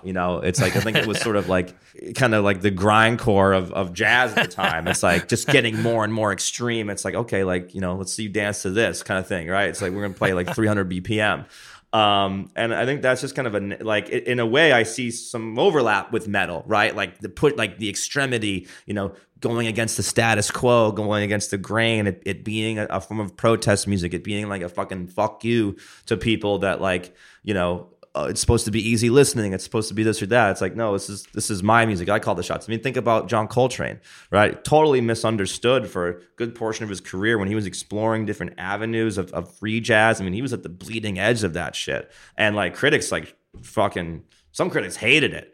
Like did not have nice things to say about Coltrane and Eric Dolphy and like all that shit. Like people just like didn't even get it. So like we have the luxury of like time where we can kind of look back, and I think we look at people that were just sort of that are like revered now, but maybe at the time like they were like completely misunderstood. And that's like a lot of great artists that are like that have a vision that really push it. Like people sometimes like aren't ready for that shit at that moment. Like I remember touring with Atheists. Like that was like one of my first like tours that I did, and like I thought Atheists was so cool because they really leaned into the jazz metal thing. And like, I mean, I remember listening to them and like seeing the album covers and shit and getting to tour with them. And, they were like, yeah, people fucking hated us back in the day. Like people like didn't get it. You know what I mean? Like, I'm sure they had their fans, but like, it was definitely like, you know, if they're on tour with like, I mean, I don't know if they ever toured with Death or any of those bands, but I'm sure there must have been a bunch of cross pollination of like other sort of Floridian death metal bands that they've joined up with. But like, yeah, I remember hearing stories where it's like, it's just, you know, some people loved it, you know, and then some people just like didn't get it at all. I was like, this isn't brutal, right? But it's like, but they're doing a different thing. So I do see overlap in terms of the, you know, pushing the envelope, the creativity, the sheer endurance and speed and inhuman kind of quality of some of that shit. Like, you know, when I watch like, I don't know, like, I mean, there's just so many like ridiculous blazing metal drummers out there. You're like, how is that possible? And then you like Tony Williams, and it's like, how is that possible? You know what I mean? Like playing blazingly fast, and these kids were like 19 sometimes, like in like, you know, Miles Davis's band, just like cooking as fast as possible, and like it was probably like fucking melting people's brains back in the day. Like, how are these dudes doing that? So I think there's an overlap there. But yes, in terms of the execution, it's very different because jazz is about, you know, sort of the improvisational element of it is obviously the hallmark of jazz. And I think for metal, it's much more like classical, where it's about the execution. And it's like, you go to see, you know, you listen to the record, you hear it over and over and over again, and you go to see it live, and you want to see as close to that representation of it as possible. I always thought it would be cool to like just do like a 2-man band with like a drummer and just do like an fully improvised like grind band with someone that's like, you know, just has real good kind of eye communication and like a good ear that you really vibe with, and like literally like, you know, whatever recordings get made are just like only live, and you know, if you don't come out to see it that night, like you're never gonna see the same thing again. So I'd pay to see that shit, right? You know, so and hey, you don't have to rehearse. Right. You could do it tonight. Yeah, you just gotta practice your ass off to like, you know, make sure that, you know, when you go in, you got your chops right. That to me, I think, is part of why the songwriting portion in metal is so important, and still I think kind of underrated. Or undervalued. In jazz, the composition is like, it's important that everybody knows it because you got to be on the same page. You got to play the head and then know the changes so that you can rip over them. And sometimes in some styles, it's much more important, like vocal jazz or whatever. But it's like you were saying, Keith Jarrett can rip on Autumn Leaves, the fucking absolute baseline first jazz song that everybody learns, and make it sound like something completely fucking different. In metal, because you're playing the song the way that it was written, and if you do it wrong, people are gonna fucking tear you apart. Like, you go up there and alternate pick, master, or puppets or whatever, like you gotta do it the way that it was written. So hence the fucking songwriting is so super duper important, right? A riff is a beautiful thing, you know? Yeah. And that's your tagline. That's the click of the YouTube video. A riff is a beautiful thing. I'm gonna make a little coffee mug. Boop. A little look for collab Trey Xavier, Dave Davidson merch. Sure. A riff is a beautiful thing. Yeah. It's funny because my actual tagline is a riff is not a song.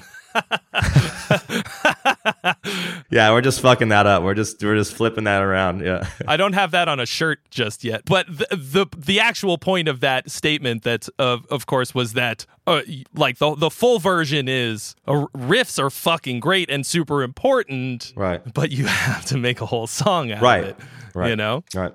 But that's a riff is a beautiful thing. And, you know, like you're saying, like it's more like classical music. It's composed a certain way. You have to do it right. There's a right and a wrong way. There's not a lot of wiggle room. Well, a riff, when you think about it, I mean, you know, what is a riff in its most simplest terms? I mean, it's just sort of like a repeated, you know, generally, you know, anywhere between a bar to 4 bars to maybe 8 bars, right? You know, like repeated musical idea, but the whole point of it being repeatable, it needs to be worth repeating. Yeah. Right. You know, so like so you need to really like put everything that you can into your riffs, because like, yeah, otherwise you could just have like, you know, riff salad of one thing after the next. And it's, you know, almost like, you know, if nothing ever repeats, there's nothing ever to kind of like latch onto, which, you know, might be an aesthetic for like, again, for some bands where, you know, you could have like a song that just like is one long I don't know if anyone really ever does this, but I guess it could be kind Through of composed. cool. Yeah, like just one long thing, and it's just 3 minutes long, and it just is this musical kind of, it'd have to be incredibly orchestrated out, but like, well, that's like Early Job for a Cowboy was like that, like nothing ever repeated. but there were still riffs that like had a cycle that would come back, like, even if it was only once. Like I'm talking about like, just literally 3 minutes of like, there's no cycle back to, like, Job for a Cowboy had riffs because I could hear some of the riffs in my head, like they did repeat. Like, I'm talking like nothing repeats. Right. It doesn't it doesn't even repeat when it happens the one time. Right, exactly. It's just this evolving thing, which could be its own thing, but it certainly wouldn't be like a traditional. That could be something fascinating to explore, actually, but it wouldn't be like. First of all, it would require like just a ton of rehearsal because there's nothing to, so everyone in the band would need to be like so fucking locked into it. And I guess, because the musical ideas would be would be just constantly evolving, there might need to be some type of thread that would carry it through in some way, maybe a motif or whatever. But yeah, that's not like, that wouldn't feel like a traditional song, right? There wouldn't be any like riffs that you could point to in that song. So that just kind of goes to show the importance of a riff. It gives your ear something to latch onto. It gives something structure. And that's why, make sure your riffs are sick, kids, because that's the most important thing about metal is a riff, I think. Don't say that, Dave. No. I do think that that's a great way to look at it, though, because like I'm over here like trying to get people to figure out what to do with their riffs. Right. But the point that you've made about it being worth repeating is something that I think I've sort of glossed over, because I guess people like maybe inherently, like the average metal guitar player, maybe they know that inherently, or because that's most of what they do is sit there and write riff after riff, that they realize that. But it's I didn't really look at it from that angle. Maybe just because I was sick of people sending me songs that were just fucking riffs and nothing on top. Right. But I'm going to have to think on that. This is the moment. I always have at least one revelatory moment in every podcast where I'm like, oh, fuck. I got to like rethink some shit. Next week it'll be like how riffs are made. How riffs are made. I've abandoned the songwriting format entirely. You're like, fuck songs. Riffs are all that matter. Yeah, you just need riffs, dude. That's it. I'm going to put a pin in that idea because I'm going to have to think about that some more. You're going to need therapy after that one, dude. I need some therapy.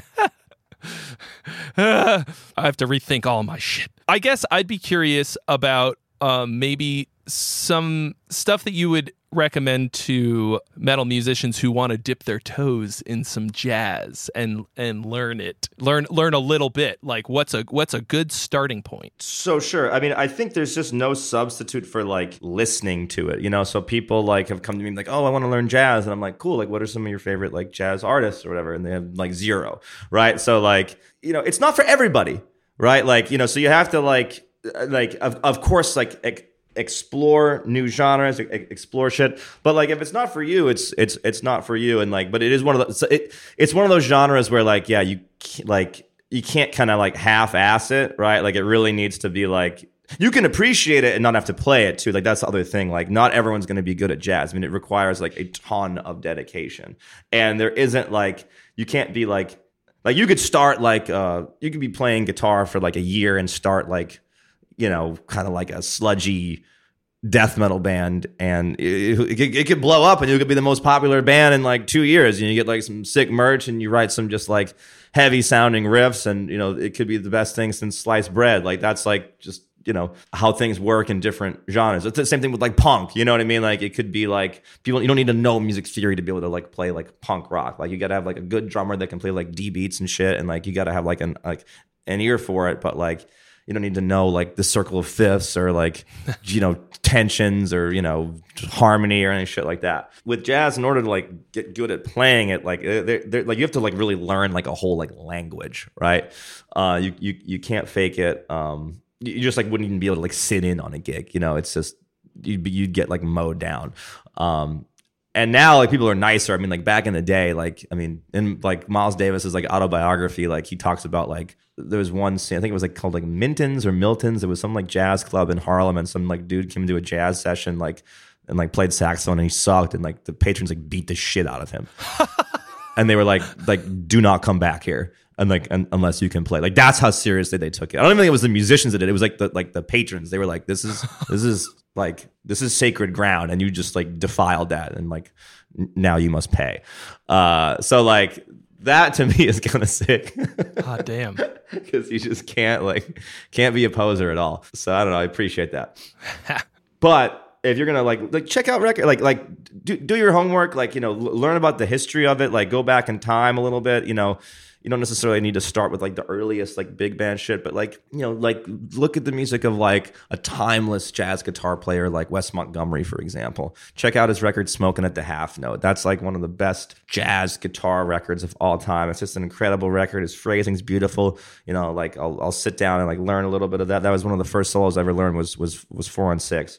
And it's just, his phrasing is just so timeless and just so excellent. And then, you know, listen to other guys that like, you know, influenced all of the greats and are obviously like greats themselves. Like, you know, listen to Charlie Parker. I mean, he like fucking wrote the book on bebop essentially, right? You know, like his tunes are still in the jazz Bible, right? Like, you know, like it's like Anthropology, Confirmation. You know, he wrote all these like great, you know, Ornithology, like all these like killer tunes that like are still played today, like on any given gig. Dexterity, you know, another rhythm changes tune. So like, you know, explore that, and then maybe kind of keep going down the timeline, and you know, obviously like check out, you know, Miles Davis, who is so revolutionary, and obviously John Coltrane, who arguably is the most important musician who's ever lived.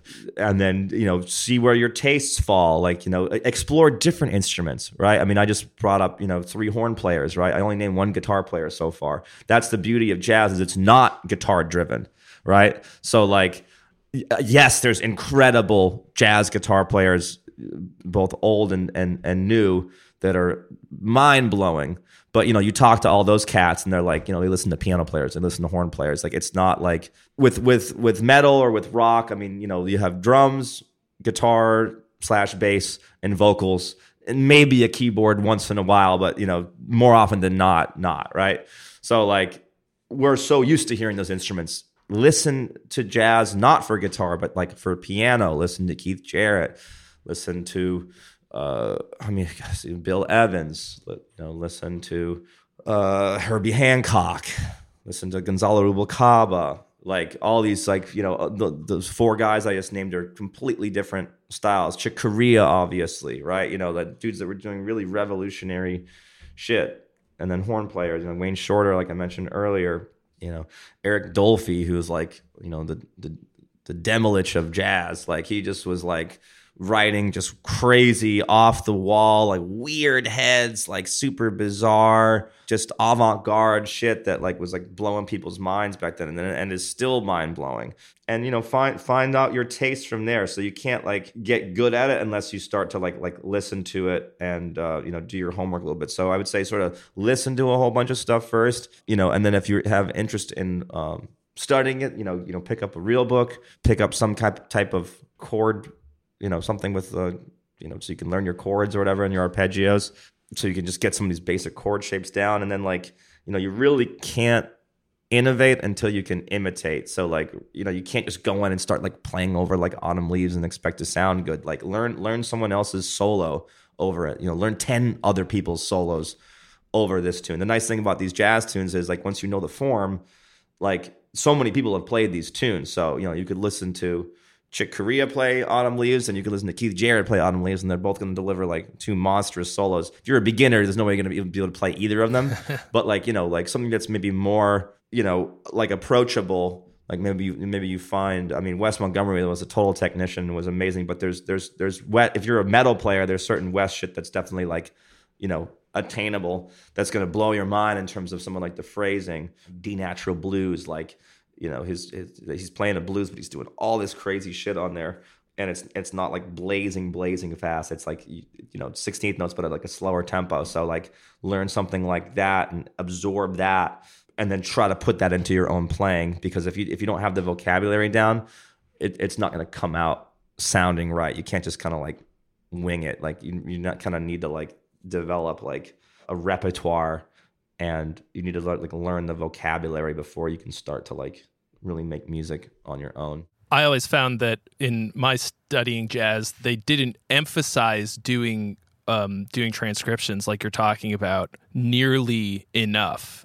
And that I think that's because I think if everybody knew that you can't necessarily learn everything from doing transcriptions, but you might not have to go to music school if you do tons and tons and tons of very detailed transcriptions of stuff and really get inside of it. Like, you can't learn the names for shit, but like if I'd have done that instead of learning all the theory shit, I think I'd be a lot better of a musician. I mean, it's important to learn both if you want to actually do it. That's the thing, because if you do the transcriptions and you don't have a frame of reference to put it into, like, and you're just looking at it like tab, you're not going to be able to see through like the noise. Let's say, like, you kind of need to know, like, oh, this is the tab, but like these are the actual notes on this chord, and these are the intervals of those notes, and that's how it connects to that.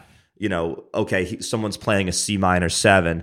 He's playing E flat major 7, right? So it's like a tertiary harmony, like substitution. It basically gives you every chord tone except for the root and plus the 9, right? And then it's like, okay, if he's playing, you know, major 7, sharp 5, right, over C minor 7, well, that's sort of the same thing, but now instead of like a C minor 7, it's more of like a C minor major 7. So it's coming from like maybe like a modal interchange of a melodic minor. So all that shit that I just said, like, if you don't know that, it's like you're not gonna be able to see that from looking at it. But if you know that, you can kind of like see this cluster of notes and all of a sudden like hone it in to this one specific thing and say, okay, that's what that is, and then you see it time and time again.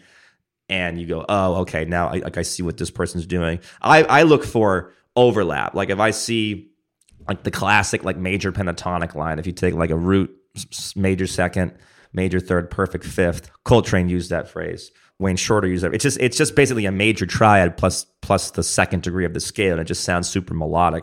But then you see other guys using it, like modern guys, like Jonathan Kreisberg will do it, but he'll do it with like a tritone substitution, so you get like 2 different sounds.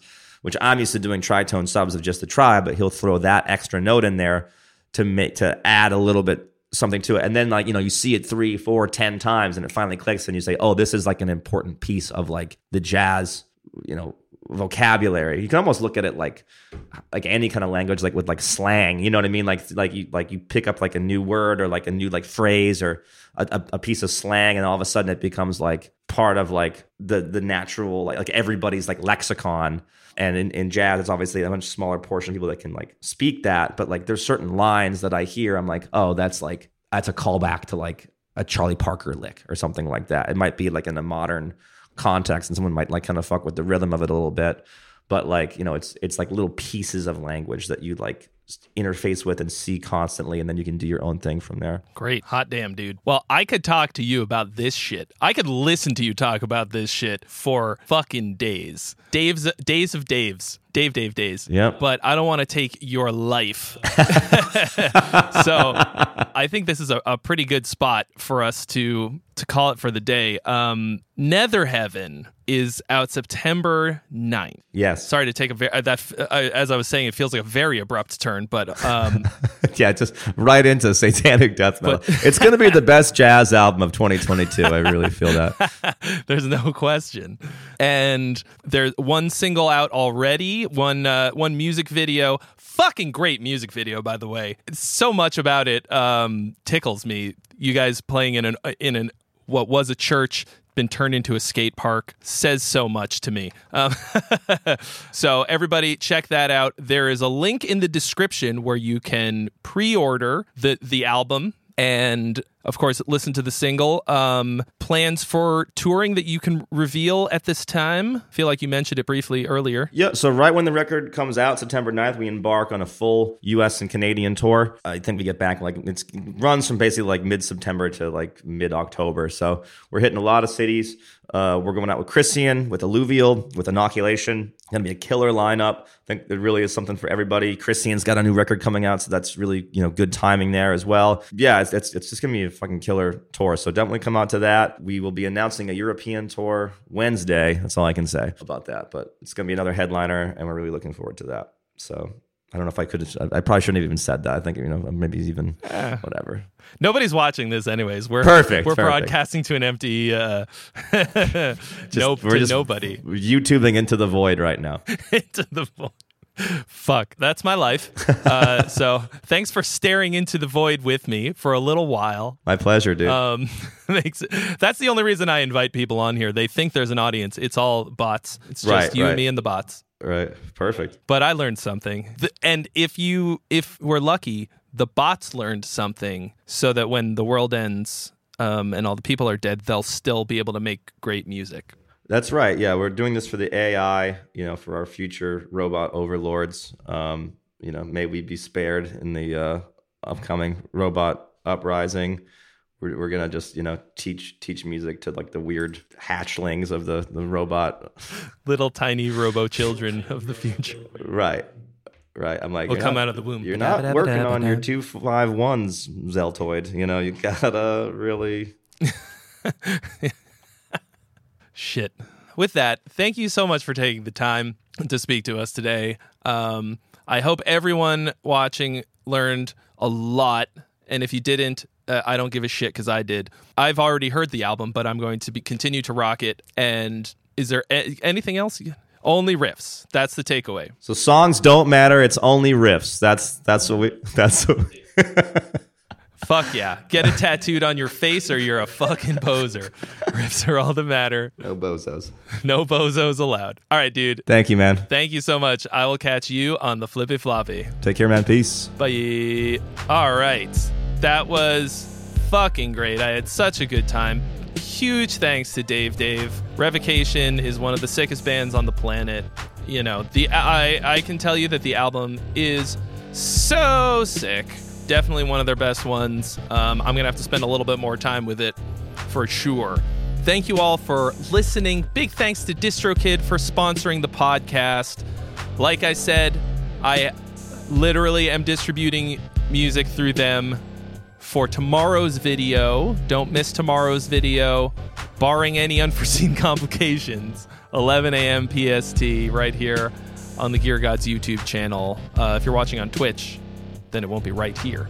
You'll have to go all the way to my YouTube channel. Be sure to check out the link in the description to both get the Nether Heaven pre-order situation and to get 7% off your first year of DistroKid if you're putting out music.